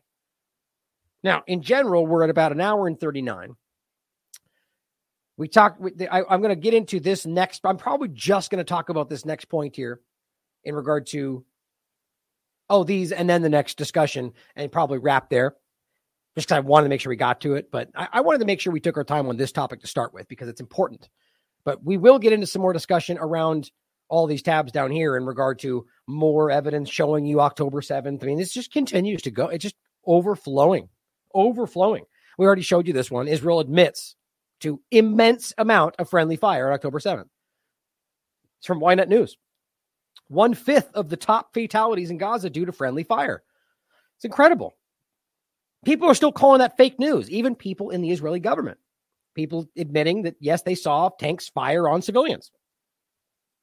Or them starting to grudgingly admit from Haaretz that, yeah, they used the Hannibal Directive. Well, in this case, they're just saying, if they did, we need to know about it now. So it's openly being discussed. And this is the colonel that did admit on the record that, yeah, this was called a mass Hannibal. Right? I mean, it's just on and on. It's crazy. Now, we'll see if we have more time to get into some of this. This was one that I wanted to discuss. I mean, I'll mention this so you guys hear it, but we'll come back to it if we don't get into it. That there's a lot of misinformation flying around. We talked about this one that was misspelled and written in an only Hebrew school, as Kim Iverson points out. And it simply says, "Free Gaza, kill Jews. Allah Akbar," which should be Allah with a U. People are faking this stuff in order to sell you on a narrative they want. This doesn't mean there aren't people that don't think that, whether Palestinian or otherwise. No one's arguing that. It's like saying when we say for free Palestine, we're arguing we should annihilate Israel. I don't know anybody saying that. I'm sure they exist, but I don't know anybody actually saying that. The ones calling for free Palestine are the ones calling for a two-state solution. You know, the opposite of what Israel's now admitting they've ever wanted, as they are. They're admitting this openly now. But this was the point I was going to talk about. There was this whole gas the Jews argument they said it was in Australia, and they were screaming and chanting this. Well, guess what? Turns out that the research shows that it wasn't actually true. Turns out that the research showed, based on the video breakdown, that it actually was audio that was overlapped and manipulated, to which suggests this was a fraud. And it's not to say that that means that people wouldn't say that. It just seems that, and this comes from the specific Australian Jewish Association group, which, when asked for more evidence, refused to give anything else. Seems like there's a lot of this happening, lying for your truth, right? But let's start really quickly in this. Make sure you didn't miss these. And that's the point I was saying about the two-state solution. First, this one, if you didn't see it, after they vetoed the last ceasefire, they voted again after, I think it was resolution or something, 377, if I remember correctly. Either way, the point was they forced another vote without a ceasefire, and they voted for a ceasefire. And my point was, well, the only question now is whether Israel will care. This was on the 12th. It's the 14th. So can we clearly acknowledge that Israel doesn't care what the UN votes for, as they try to use the UN against anybody else they want to? They voted for a ceasefire. Didn't care. Now, also, Biden's openly stated that Israel doesn't want a two-state solution. But it's also been acknowledged even by Israel's representatives. And I believe this was, this was the Minister of Communications of the Knesset, part of Netanyahu's own party. Here's what he says. The historical estate of our ancestors, no, there will be no Palestinian state here. We will never allow another state to be established between the Jordan and the sea. Almost mocking the whole idea that that's supposed to be genocide if they say it if you're Palestinian. But this is the point. I've been telling you this forever. You think they just suddenly came to this conclusion? They've never, ever been allowing this. Ever. They've always pretended like it was possible and blamed the Palestinians. Here is one of the other individuals. What was her name again? Tzipi Hatovli. She was one of the ones that is provably lying about the rape allegations because she cites many things that the gray zone in particular has broken down as provable lies. Maybe she doesn't know. Maybe she's repeating what she was told. I don't know. But we can prove many things she said weren't true. And now here she is saying on the record, when asked directly by Sky News, will you allow a two-state solution? The answer is absolutely no, she says. The Israeli ambassador to London. And Sarah Abdallah points out that now, as of the 12th anyway, over 9,000 children have been killed. That amounts to about 150 a day. Funny, that reminds me of something I forgot to say. Getting into the amount of money that they gave. It was in the, you know what?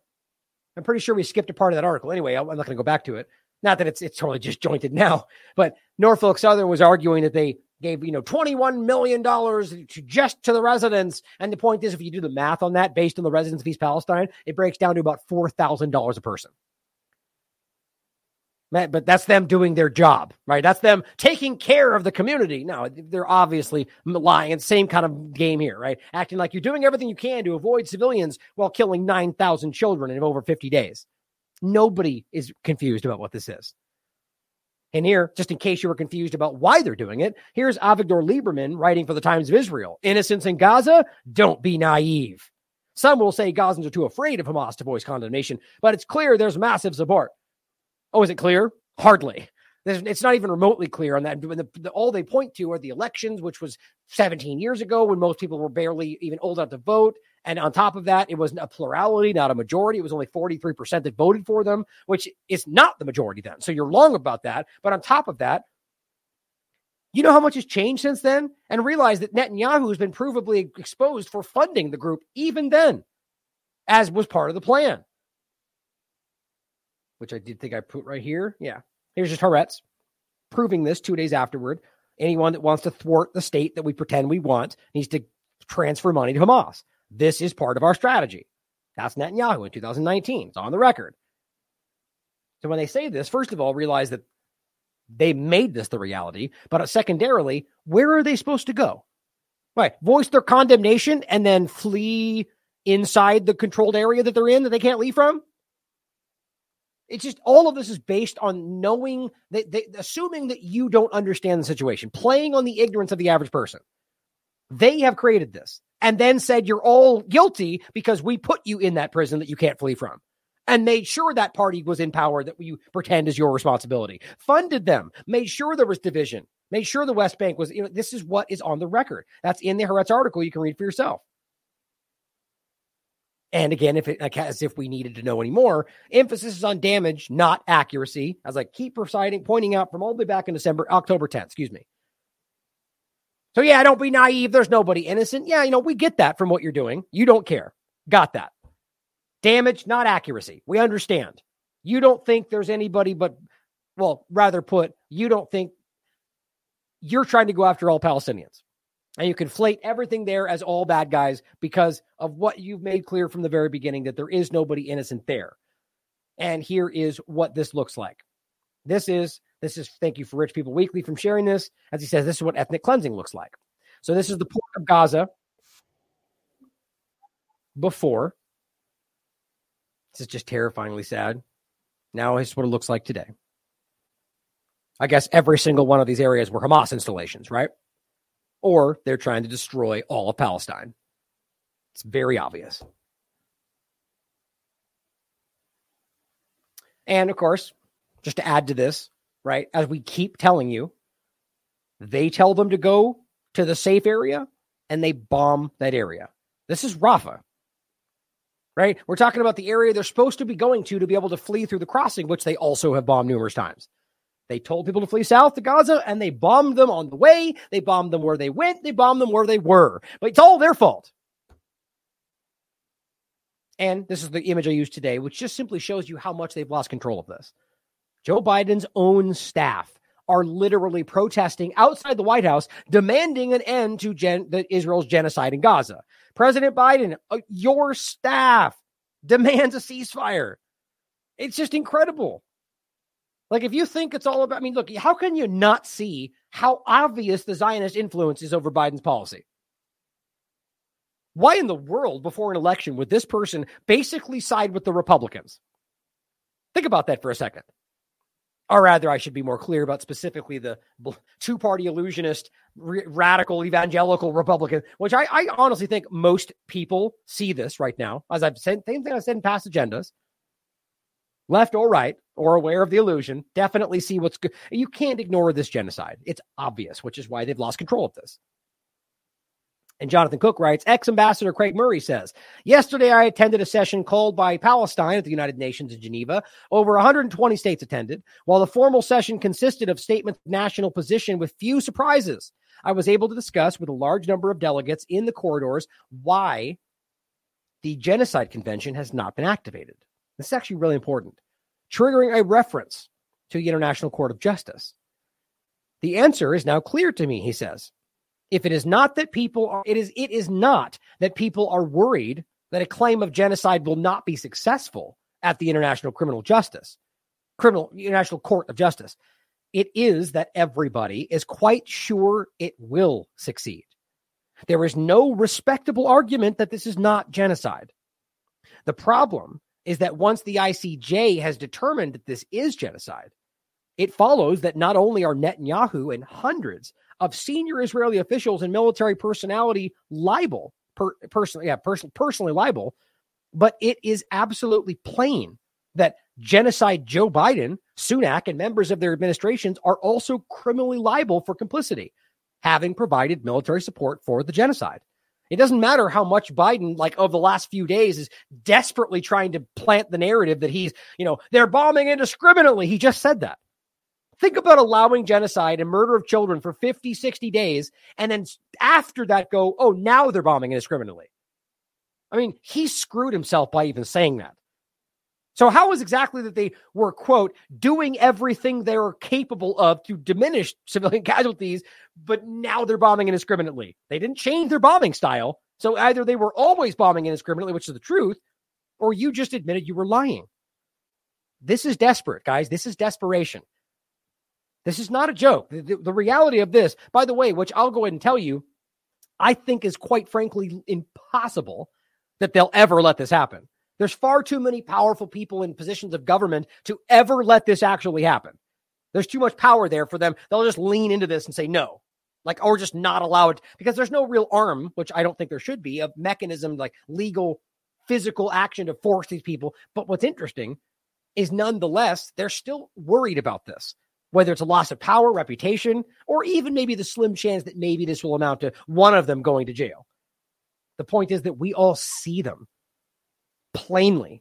And this is the thing I keep saying about the people online that are pushing this, like the Eli Davids of the world.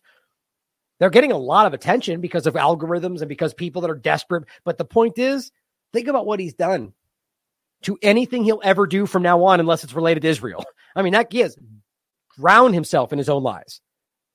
It says the International Criminal Court cannot ignore a judgment of genocide from the International Court of Justice and will have no choice but to issue arrest warrants, which again, I argue will never go anywhere if you're issuing arrest warrants for the West, collective West, right? But it's still important that we see it and they know that we see it. Now think about all these people acting like it's not genocide. You don't understand. When the reality is internally, they're like, yeah, it's obviously genocide. And even Biden's like, stop murdering everybody. Just think about how ignorant that is when the Eli's and Ben Shapiro's and Dave Rubin's are out there going, you're wrong. It's clearly justified in international law. It's like you have lost any reputation you might have had. Now, one last little point before we finish with this last segment. I just thought this was fascinating. Just a complete hypothesis, or rather just a guess, really, which is kind of the same thing. So this is an image that was being shown. A young man carrying the body of a martyred girl, basically just a girl killed by Israeli bombings, in the rain and in the midst of the torrents of water that flooded the Jabalia camp.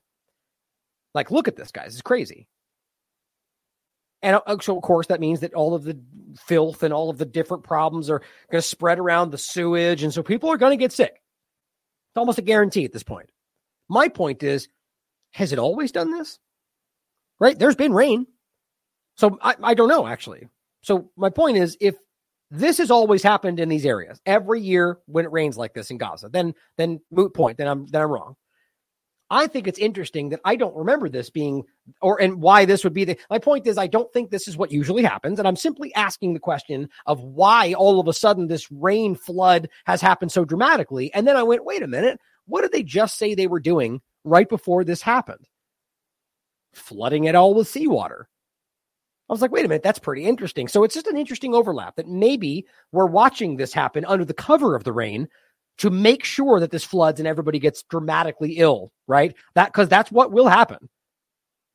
Just a thought. Also, think of the timing, right? So I made this clear. This is Eli David on the 5th saying, they're breaking the first images of them pumping water. No, it wasn't.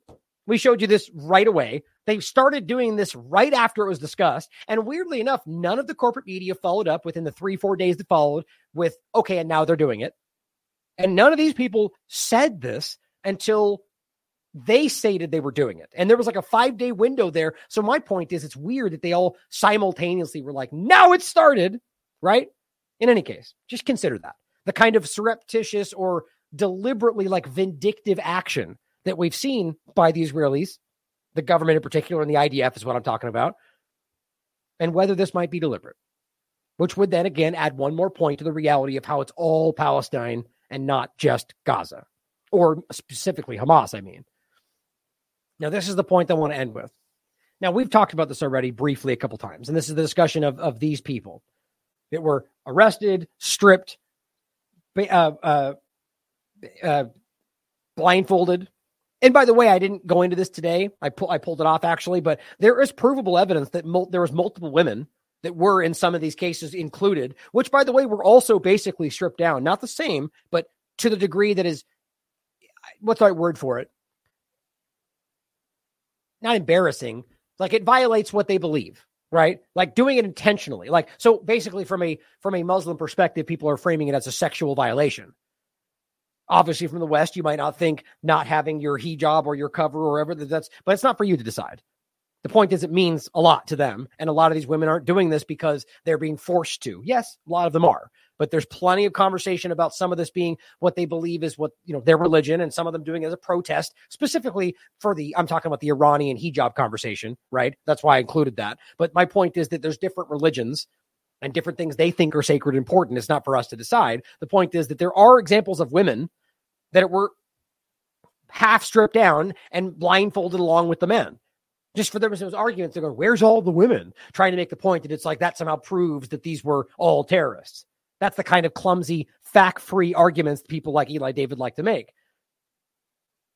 Now, the point here, though, as Dan Cohen has just revealed today, as I was already telling you that these were civilians, Israel's Defense Magazine has admitted that these were civilians, all of them.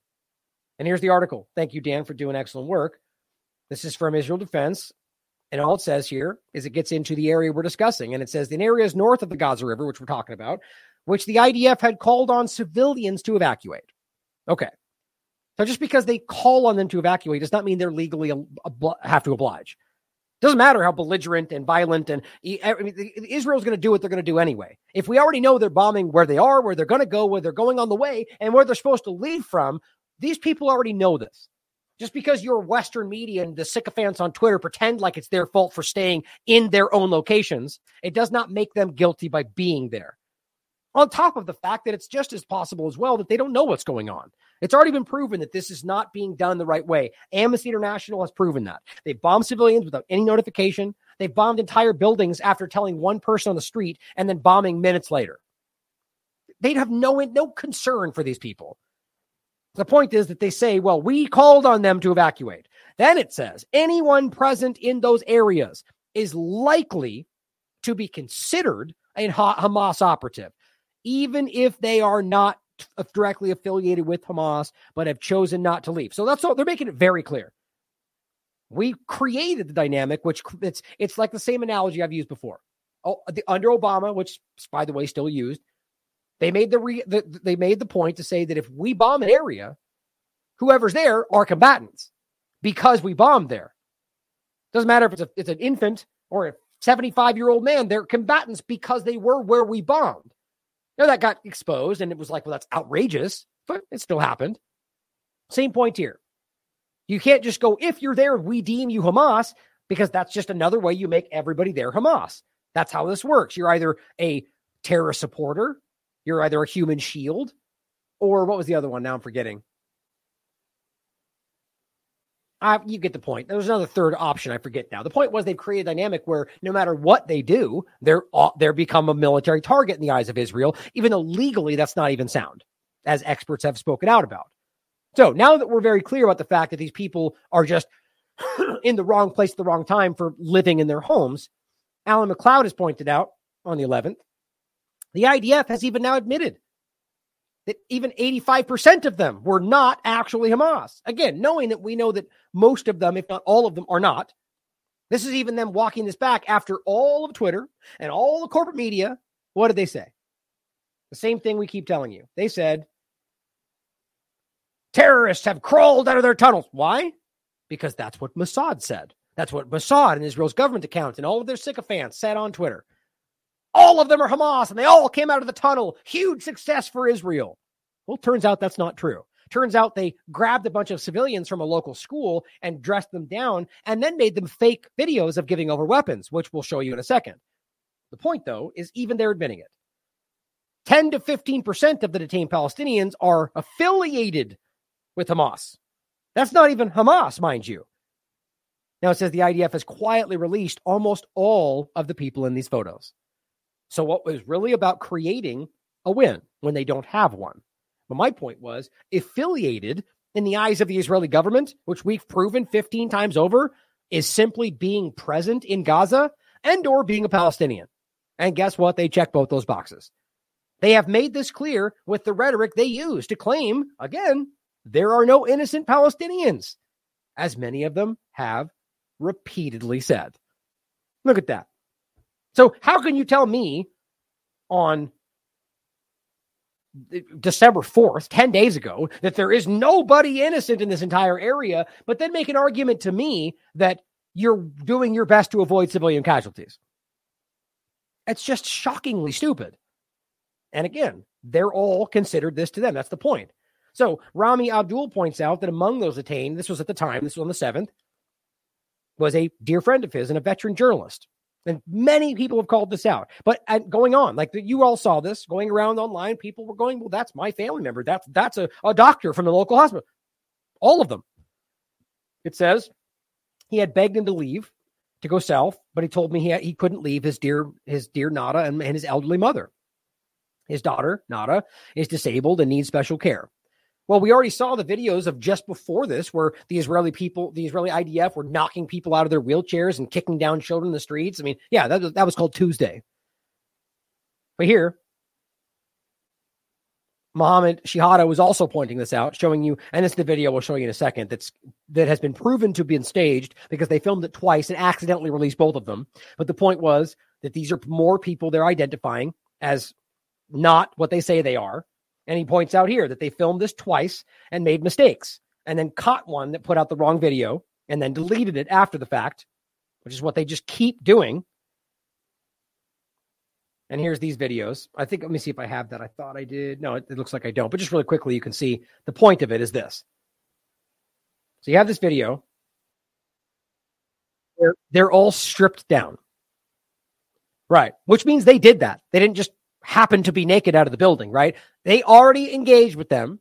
They already stripped them down to humiliate them. And then, of course, they're going to say, well, to make sure they're not suicide bombers, which is more likely an Israeli IDF Zionist concept, really, or the war on terror U.S.-minded concept, or they're proxies of the Al-Qaeda elements, which is really where that comes from. Not to say that anybody's not capable of that, but the reality being that they already engaged with them, right? So are we to pretend that they missed a weapon and ask them to walk it out slowly? Clearly not. This is a fail. Well, come on, friend. Oh, he's going to come put the gun down that he had in his underwear. How ridiculous. This is a show, guys. And by the way, it has been proven. Like, this has been broken down. It's embarrassingly obvious. And the point was, if you look at these different videos, it's different. The two videos are different. There's one where he's got it in the other hand, and there's the one where he's got it in the other hand. This is terrible. So, as this person points out as well, the Israeli army releases footage of captured, undressed Palestinians. Israel says these are captured fighters. $1 million question. Why would they have weapons after they were undressed? And as Dan calls out, another day, another failed Hasbara operation. Weird how the Silicon Valley fact-checking operation always misses them. That's a great point, isn't it? You know how many of these, or from Ukraine for that matter, have been like flagrant, like dumpster fire versions of lies that are just like even Twitter catches them online where people are like, nope, you already deleted this and here's the evidence. And guess what? Not a single fact check. Where's NewsGuard and all this? Where you at, NewsGuard? Aren't you supposed to be fact checking all the news? My God. And this is, of course, the parody account that I love somebody made, Benjamin Netanyahu. It looks identical besides the parody, and usually that gets cut off on your phone. People fall for it. Even right there, look. It doesn't show it. It's cut off. So people fall for this all the time. But it says, guys, we made a huge mistake again. Please delete the video and photos from your devices because we accidentally sent out 2 different versions. Pretend it never happened. We will re-upload only one version. See the gun in his other hand? How embarrassing, guys. I mean, this is childishly bad. They just keep doing it. And don't forget, Mossad's official account, or rather, they've got a couple of them. This is Mossad Commentary, which is one of their accounts. Over 100 terrorists have crawled out of the tunnels. Oh, you mean the tunnel that you call that school that you pulled them out of the building of? Like, they just can't get, not only can they just not, they lie about seemingly everything, which means they are deceiving you about everything, but they're terrible at it, it seems. as this person points out. And what this says, here's the, this is just the point I made already, showing you where it's from and the fact that it's from this school, as people prove by showing the sign in this video, by the way, that they cropped out. See this blue part right up here? They tried to crop it out for the most part in the ones that you can see, and it proves that they're not in the location they claim they were. That's how bad this is. And not only did Mossad put that out, they then put it out again, showing them in this very ominous lineup right in front of a ditch, which is quite obvious what that's supposed to imply, that these people are going to get shot. They didn't even put any words. Now, I don't know what happened. I don't believe they were all shot because most of them seem to have gotten arrested or released, but the fact that they would even do that shows you the kind of mindset. I mean, this is like a junior high level kind of like flaunting the hint that we might murder all of them and then not. Like, what are we dealing with here? It's crazy. Brianna Joy Gray writes, innocent civilians have been identified in these photographs, which now we know she wrote this on the 7th. Now we know it's all of them. Stripped, humiliated, abused by Israel with U.S. funding, cheered on by a lot of people. There's people on the left that are pro-Israel in the sense too. I'm not trying to get into the left-right paradigm or pretending I'm supporting all of Brianna Joy Gray's work in the Hill and everything else. But what she's saying here, I agree with. And of course, the point is, here's Dave Rubin. Happy Hanukkah. And of course, Miss, I think that's Libs of TikTok, right, Chanya? Hamas terrorists are crawling out of the tunnels. Oh, where did she get that phrasing from? I wonder why, or wonder where. It's almost like they're coordinating. I mean, it's just even if they're not, that means she just blindly repeated what Mossad said. You realize how stupid that is? Whether or not you support Israel, that's like blindly repeating what the CIA posted today. Why does that? It only makes sense because they have an agenda. I mean, I used to respect Dave Rubin, even though I disagreed with a lot of the political stuff. I just always found him to be very measured and honest, at least as it felt. But I got to tell you, man, I've never seen this much of a shift. Like even someone like Eli David, who had COVID following, right? How do you not see this? How do you not recognize, whether or not you're Jewish, what in the hell is going on here? It's not like it's hard to see the lies. They're deleting their own tweets. It doesn't take a brain surgeon to be able to recognize that they're lying about this stuff, but yet they keep going along with it. In fact, they taunt these people. They make fun of these civilians that were tortured. And whether he knew it or not, he didn't follow up and say, my bad. Of course not. This person too. Here's Eli David. Hey, Antonio Guterres from the UN. Your staff are among the Hamas terrorists who surrendered yesterday. See, so what they did, they set the narrative, all terrorists, right? And then because they claim that, they then use the reality to act like it bolsters their other point, which is that all UN is Hamas, which is what he keeps trying to do. Except the point is, all you really did is expose the fact that you arrested a bunch of UN members and teachers and doctors and people from the school. They're drowning in this. Any condemnation? Right. Like we're supposed to condemn the allegation of rape charges or the allegation that we see. This is the point. They want you to go, oh no, I blindly trust you because I believe in Israel. That's not happening anymore for the most part. People that once did that are kind of, they're going, wow, I can't believe I didn't see this before. And people like this are exposing themselves as the blind agenda seekers. Yeah, they were people from the UN school. That's what the UNRWA, look, these people, this is from a UN school.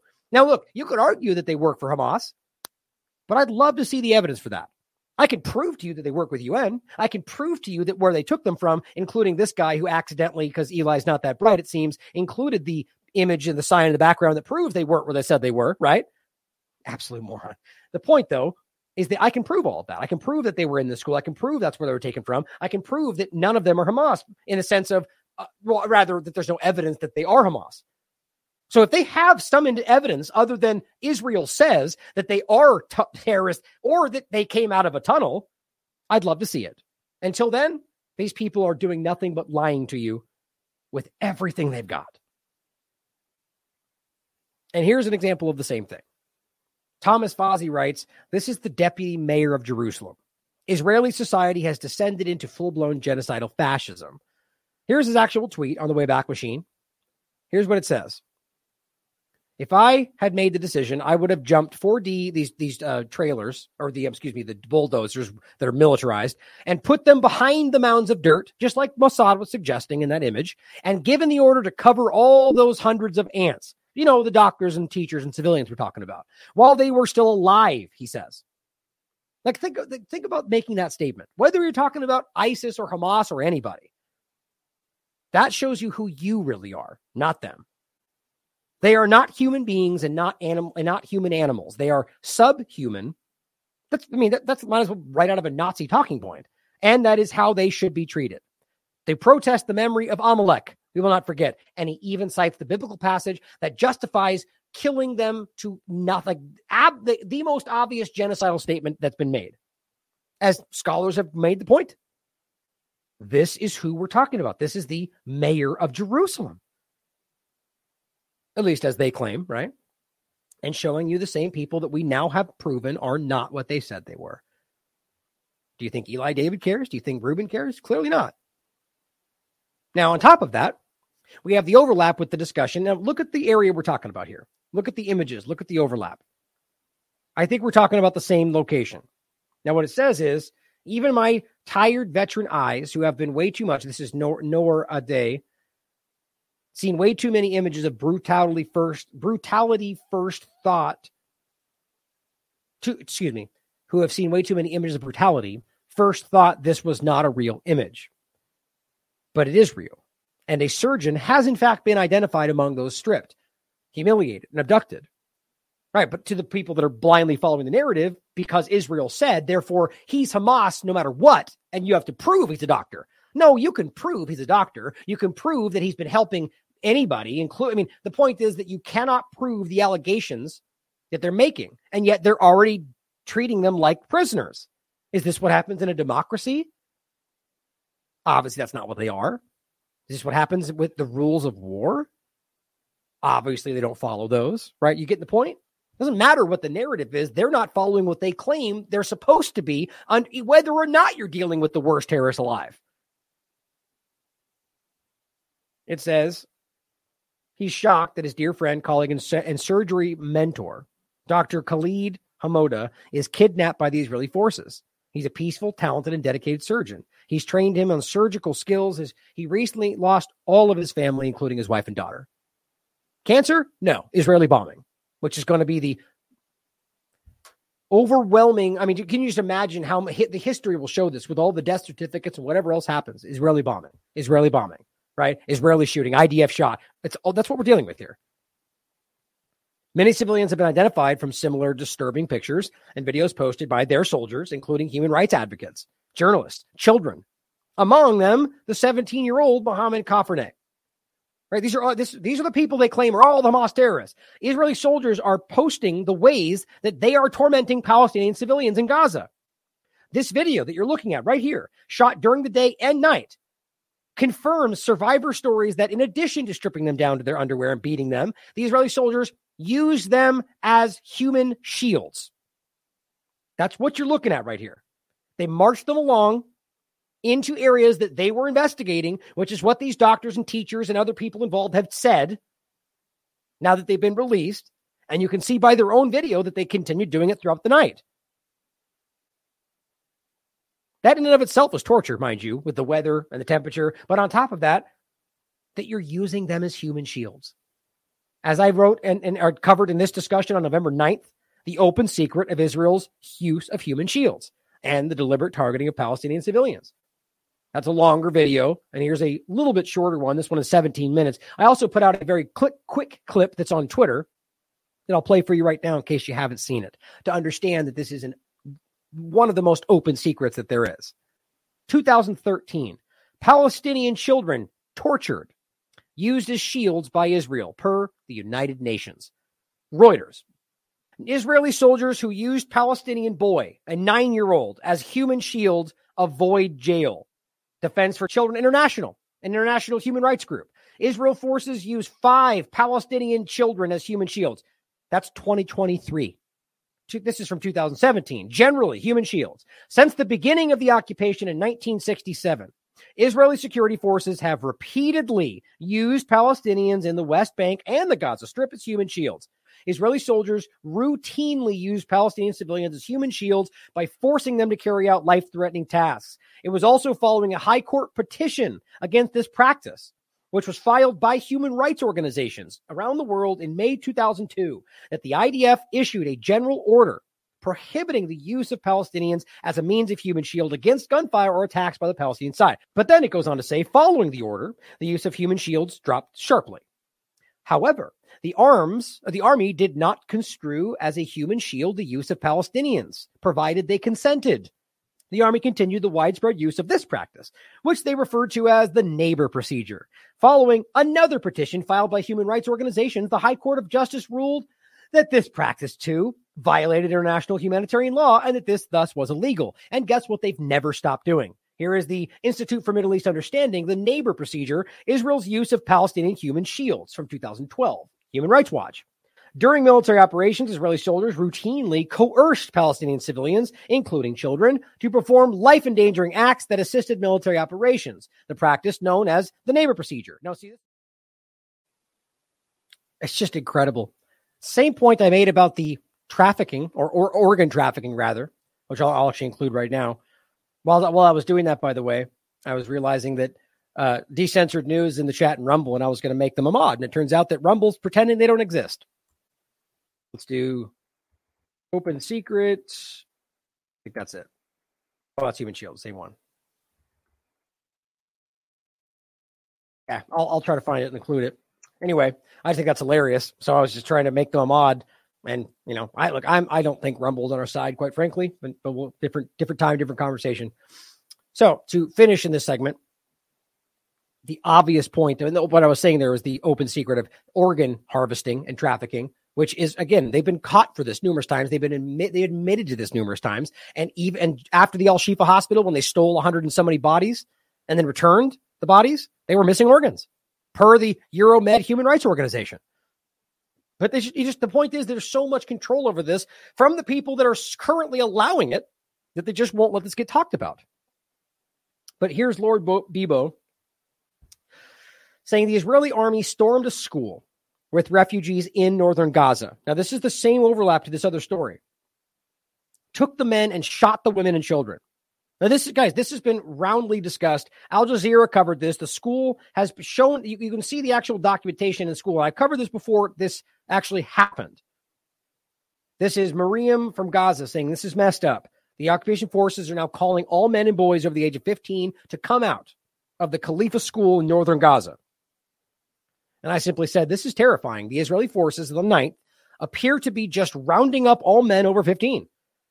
Of course, claiming they're all Hamas, making a win for themselves, which is what ultimately happened. I'm sure this will all, quote, be in accordance with international law, according to the U.S. government, as long as Israel's doing it.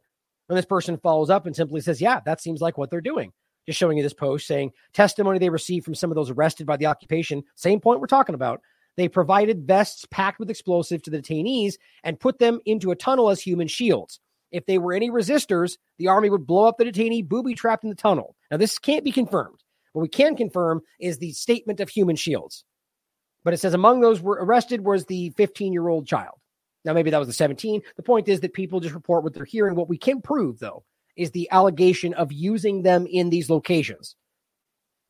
But we also know that it seems in my interpretation of what we keep seeing that they're just simply going, come out. Anybody that's there, if you're there, you're now a Hamas terrorist. That's what seems to be happening. And this point, oh, that's what I was going to show you, was that the school image right here, where you can see this. We're inside this school, these people, and I think Gray Zone's already covered this, I believe, and they were point blank executed. There's no justification. There's no, and this is an overlap story with this point. And I believe what we're talking about here is the effort to do this, essentially, and then the fallout in more than one location. And I think what we're dealing with here is the effort to make it appear as if they've got some kind of a win, or make it look rather, or more so to justify the illusion that what they're doing is going after Hamas. Because remember, right before this, we were screaming, I've not seen a single member of Hamas in all of what they've done. And like the next day, they're like, here's 14 of them. Does that work? But they're not. is the point. Now, Lord Bebo points out the Israeli army stormed a school with refugees in northern Gaza, took the men, and shot the women and children, according to Al Jazeera. This explains fully the pictures with hundreds of blindfolded Palestinians that we just talked about. And that the update was showing you that one of these doctors was indeed there, which we know. Dan Cohen says Israel can never defeat Hamas because it is, first and foremost, a resistance movement.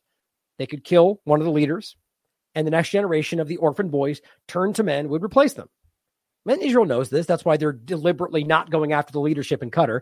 As long as the occupation exists, so too will the resistance, which, again, remember, Israel uses when they want to. Images like this are Hamas's best recruiting tool. Israel creates the most effective pro-Hamas propaganda, treating these people like they are nothing. And they're not Hamas. And as Dr. Ishtar of Urk points out, this is a surgeon. Again, multiple people confirming who these people are. And as I just told you, the reality here of them rounding up people in areas that we know are not what they are, say they are. Danielle Modas points out something that many have covered.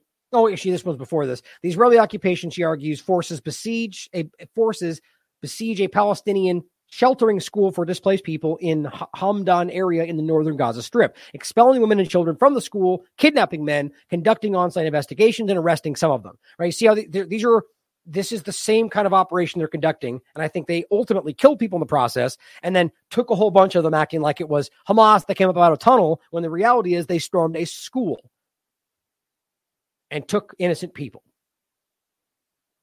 And Freddie Ponton points out, in case you didn't already know, U.S. mercenaries, otherwise known as the U.S. military, working outside of their area, on behalf of another government, working in, and this is U.S. mercenaries from Ukraine spotted in Gaza, right? So the same entities that they're just juggling around are working on the ground to murder civilians with your tax dollars. He has a little thread here you can break down.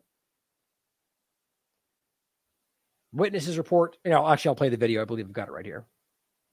Oh, that's not it. That was the other one. I guess I don't have it. Is this one? No, that's the other one. Oh, well, I'll just show it to you right here. The point really was just to show you that, it's at 5 minutes as well. They're just going through the room and talking about the execution style actions and what the witnesses saw and, the reality of what we're seeing everywhere else.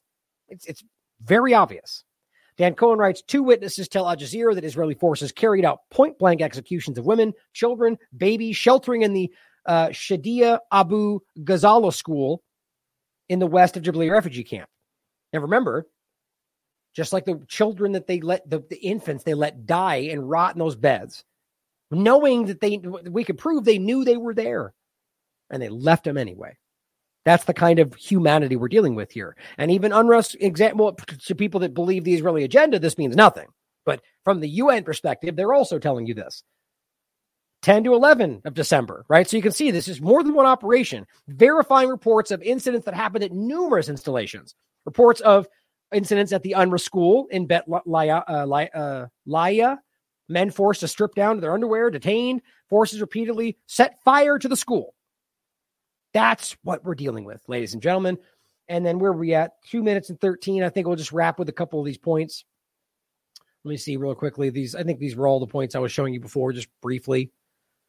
I was going to point out that these people like Eli David are still using the arguments that we've proven are fake, that he doesn't respond to, of course, like the baby in the oven, or these things that even Haaretz have proven that are not real, or the allegations of rape, which have continued to be shown, which I will go over again in one of these shows, but I did such a focus on this that I'm not going to go into it today. But I'll say some of these couple points because we're not that long.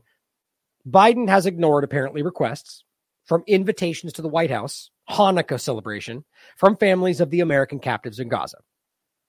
Right, talking about Israelis that Israel claims they're fighting for, who are still held captive in Gaza because they refuse to accept the deal that Hamas has been offering since the first day, which was for everybody if they got a lot more people back from the prisons in Israel, most of which are detained without charge, per even the corporate media.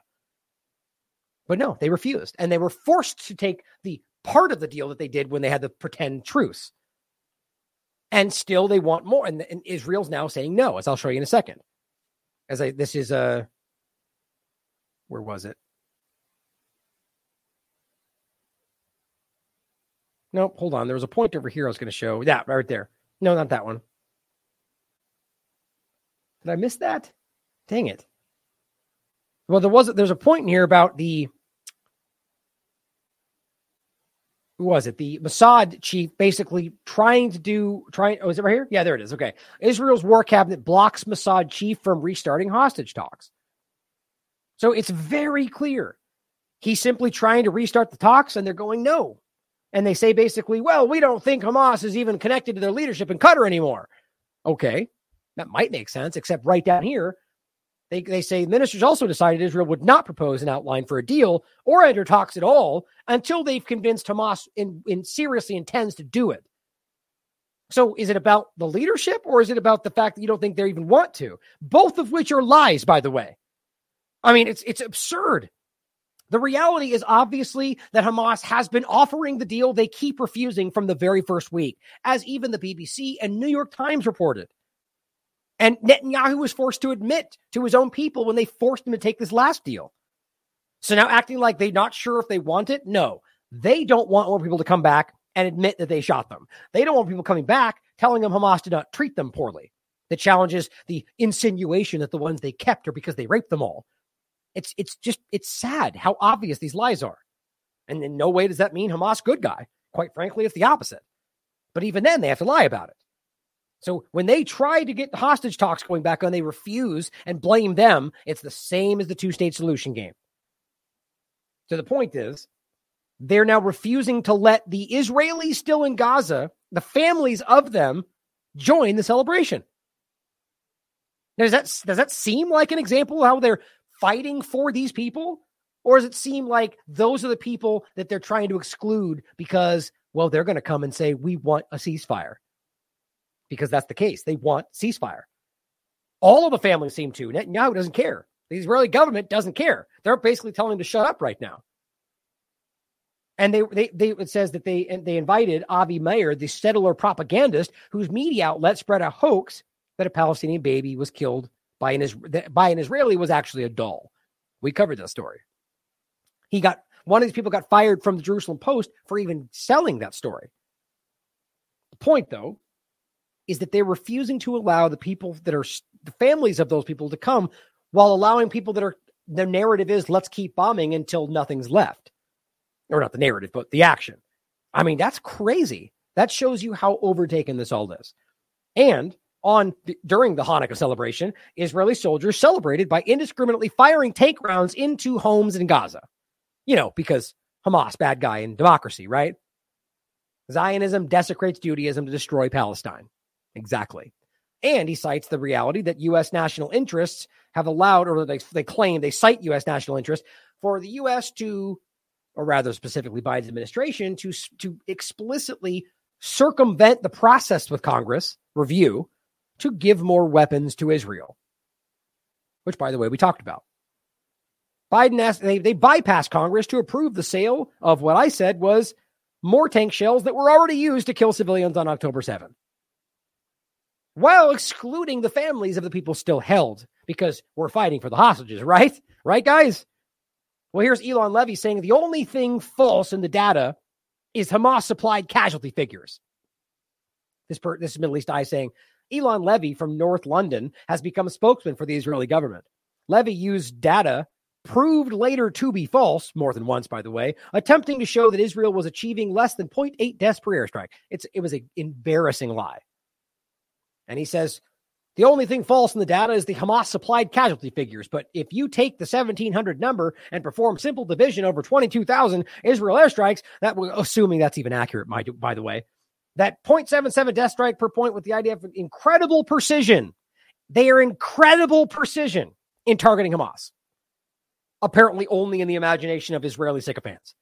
Because literally everybody, including Biden now, is telling them that they're indiscriminately bombing. Can you think about that? Now think about this. This is the point. First of all, if you haven't seen it, The Lancet put out an article that says no evidence of inflated mortality reports from the Gaza Ministry of Health. December 6th.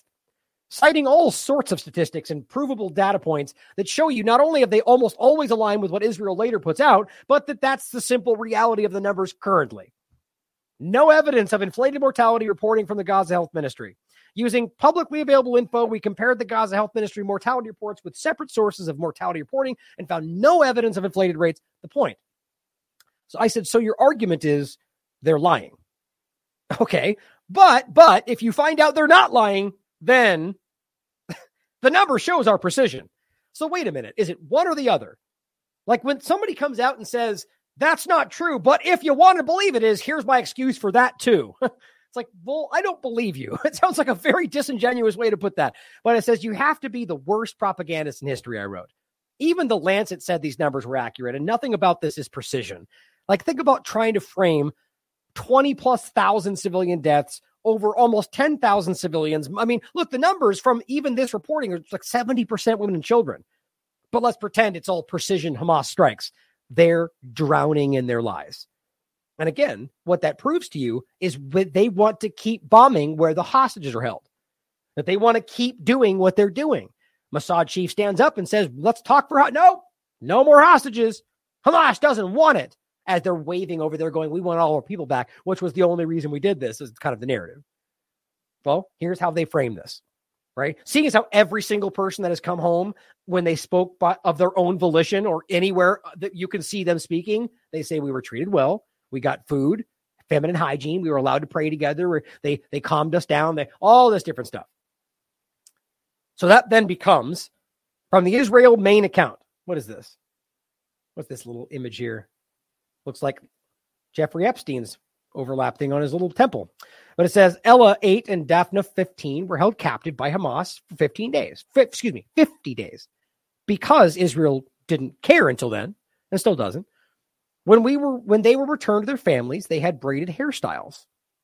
Apparently, it says their hair was braided by the Israeli teenagers and young women who were held hostage with the girls and wanted them to feel beautiful. We pray for the return of their hostages. Okay. Was that supposed to, I mean, that's what they're giving you. Like we're supposed to shock and gasp in terror that they were allowed to console each other while they were fed and given water when basically people are starving and dying of thirst in Gaza. And you're making that happen. And they've reported that the only thing they were afraid of was the bombings that were coming down on their heads when they were cowering in fear along with the Hamas elements in the areas they were in. Many of them currently, per Haaretz, Ynet, and their own admission, suffering permanent hearing damage because of the bombardments. So how are we supposed to pretend that they don't care, that they care about these people when they're literally, I argue, intentionally trying to take all of this out? This is nothing but blown up in their face with every single one of them that's been released. And to add to that, Daily Sabah points out the U.S. intel details Israel's widespread use of dumb bombs in Gaza. Here's what it says. The assessment compiled by the Office of the Director of National Intelligence estimates that about 40 to 45% of the alleged 29,000 air-to-ground munitions used by Israel have been unguided, with the remainder being precision-guided munitions. Unguided munitions, due to their lack of precision, interesting, as he's screaming over here, precision strikes for Gaza, due to their lack of precision, almost 50% of what they've used, pose a significant threat to civilians, especially in densely populated areas like Gaza. Probably why they're using them. The high rate of usage of these, quote, dumb bombs by Israel may be contributing to the escalating civilian death toll. Well, let me piece that one together. That's a tough allegation. Come on. Maybe. How about you just have the gumption to go that obviously is adding to the death toll because it's indiscriminate and you're bombing civilians. But it says on Tuesday, U.S. President Joe Biden, get this, guys, and this is true, accused Israel of engaging in indiscriminate bombing.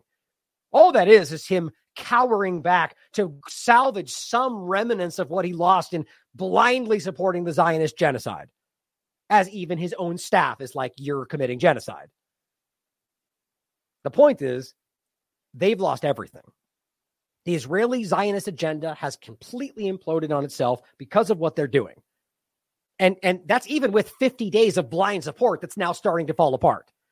Major Karine Hajioff, another Israeli spokesperson, said Wednesday that Israel, as a military committed to international law and a moral code of conduct, is devoting vast resources to military harm to civilians. Excuse me. I should have said it right. To minimize human I can't talk apparently. Minimize harm to civilians. Hardly what's happening. So all we're talking about is, an AI mass assassination factory system that their own IDF admit is indiscriminately bombing, or use of dumb bombs that anybody with a brain can tell are indiscriminately bombing, or the statements of indiscriminate bombing, or the accuracy, destruction at accuracy, or every genocidal intent statement, all of that. Provable things. And then I'm going to go ahead and believe this guy that just says we're doing everything we can. Right? I'm going to believe John Kirby when he goes, we're doing everything we can, or they're doing it. Well, they literally just said the opposite. They literally show you their program that proves the opposite. They literally have their own people telling you the opposite. And all we can do is go, they're operating, their intent operate inside. Whatever. It's embarrassing. It goes on to say, however, experts have expressed concern that the high rate of unguided munitions usage undermines Israel's claim of trying to minimize civilian casualties. Again, soft pedaling that. In fact, it completely destroys the argument. You can't bomb 50% of the time with indiscriminate bombs. Mind you, the same reason they argue that Hamas aims at civilians, because they use indiscriminate rockets. Israel, you just got caught doing the same thing. So either you're as guilty as Hamas, or I'm sure they'll have some other explanation. The point is, we can prove to you that they're using these things in addition to everything else they've said. It's not up for debate. Brian Kastner, a former explosive ordnance disposal officer and current senior crisis advisor on arms and military operations for Amnesty International, expressed surprise and concern over the findings.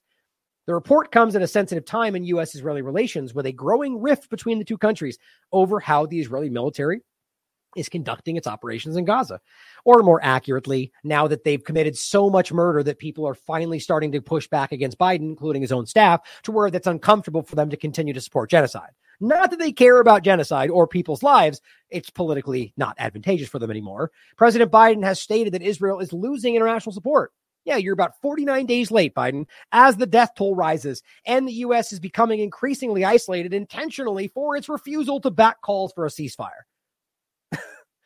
Even that is watered down.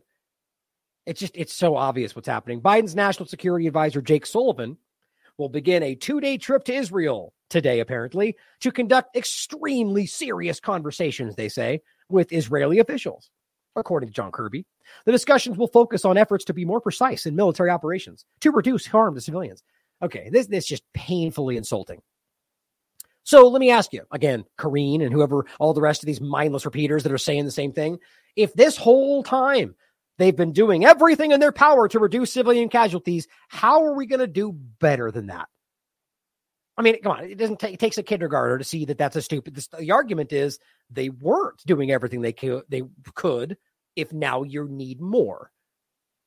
They didn't just magically create more ways to stop killing civilians. You're asking them to actually stop killing civilians now that it's hurting you because you guys are disgusting and you're okay with it. Here's what John Kirby had to say. Oh, wait. Oh, I think I remember what I did. Hold on. I've got it right here. Hold on. I swear I downloaded that. Yeah, it's right here.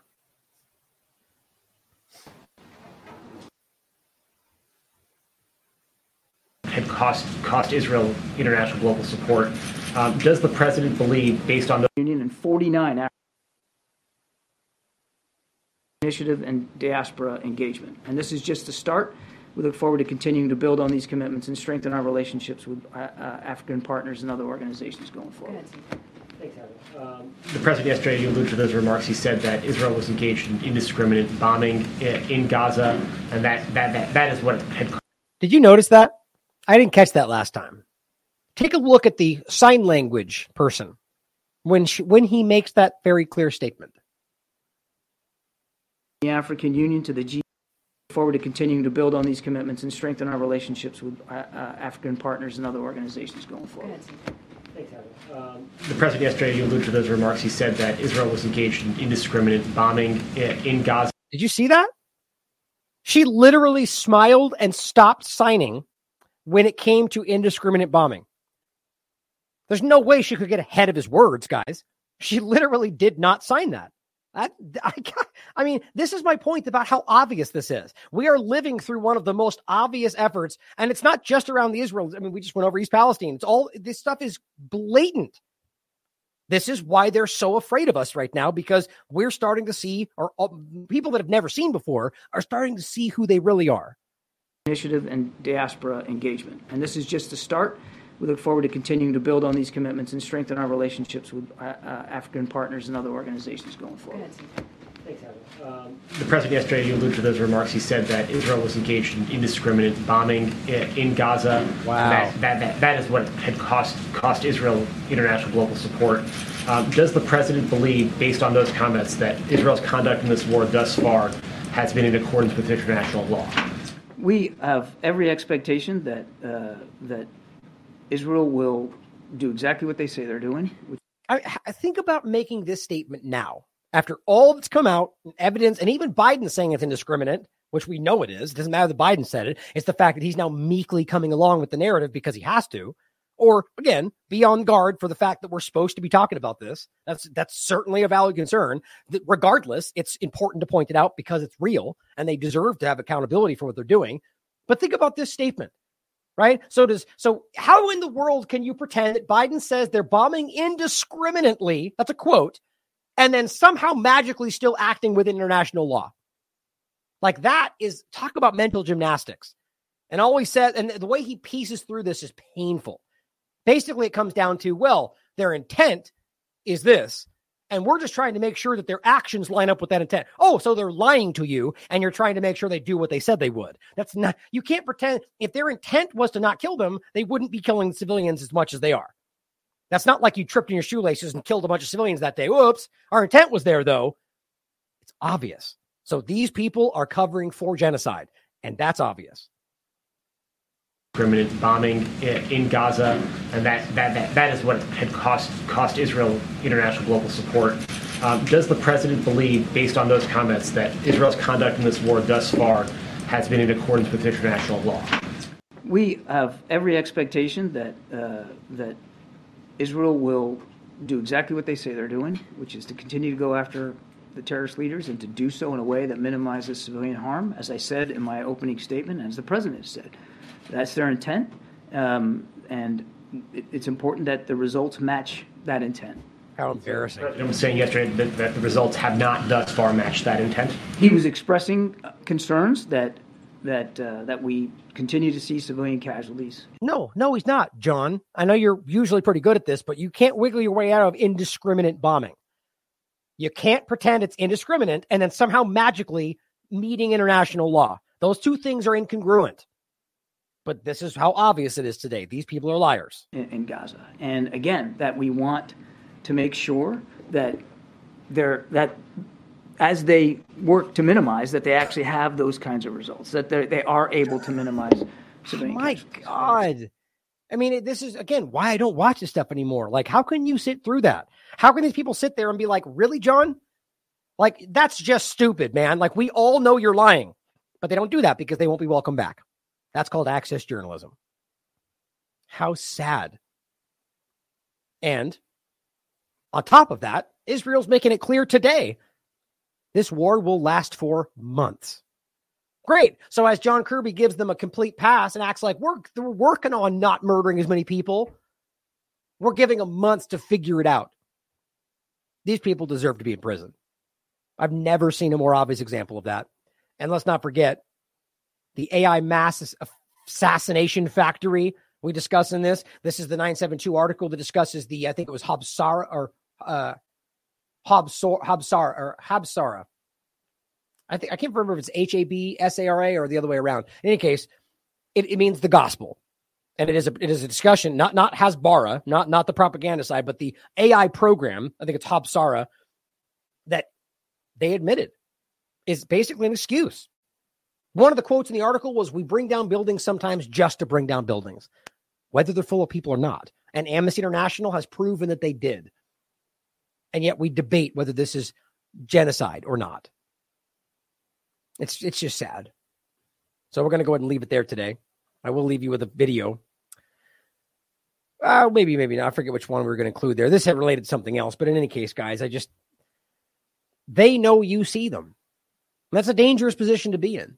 The cornered animal and all the different analogies we could discuss. But it's still important.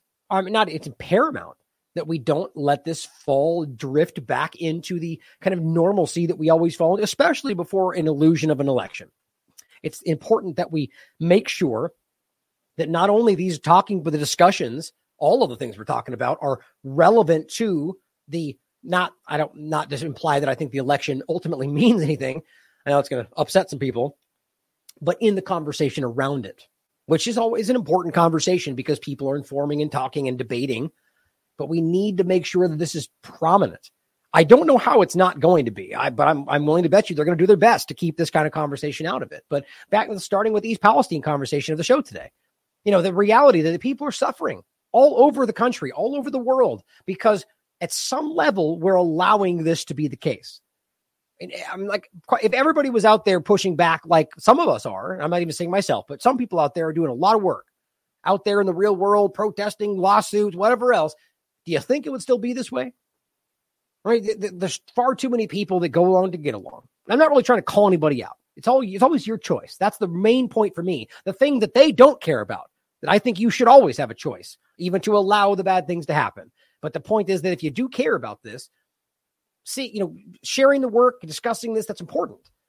But folding this into your life, making this something that's important beyond just sharing the show, talking to people about it, caring, taking action in your life that you think can actually affect the outcome.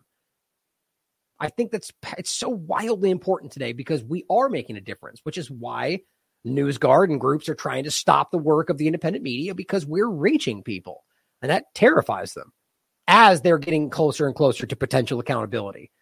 That's why it's happening. So if you want to support what we're doing, as always, there's plenty of ways to do so down in the show notes below. But just sharing the work itself is important. But I challenge you to take that a step further. Go out there and talk to people about these things. Make clips of the show yourself. Start your own show. Send me a link. Let's talk about it. It's important that we keep pushing when we have the momentum more than ever.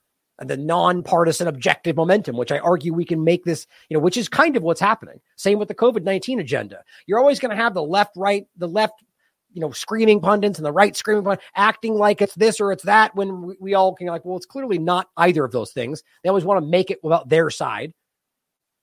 And we can change things if we keep pushing in this way. And I think more and more people are waking up to that illusion, whether the two-party illusion, the elections, the voting illusion, all the different things were pushed on us, or just the fact that we're being drenched in dangerous chemicals every single day while acting like they're helping you with what they're doing. Stand up. There's never been a better time in the world to do so. More change that's possible. I love you all. As always, question everything. Come to your own conclusions. Stay vigilant.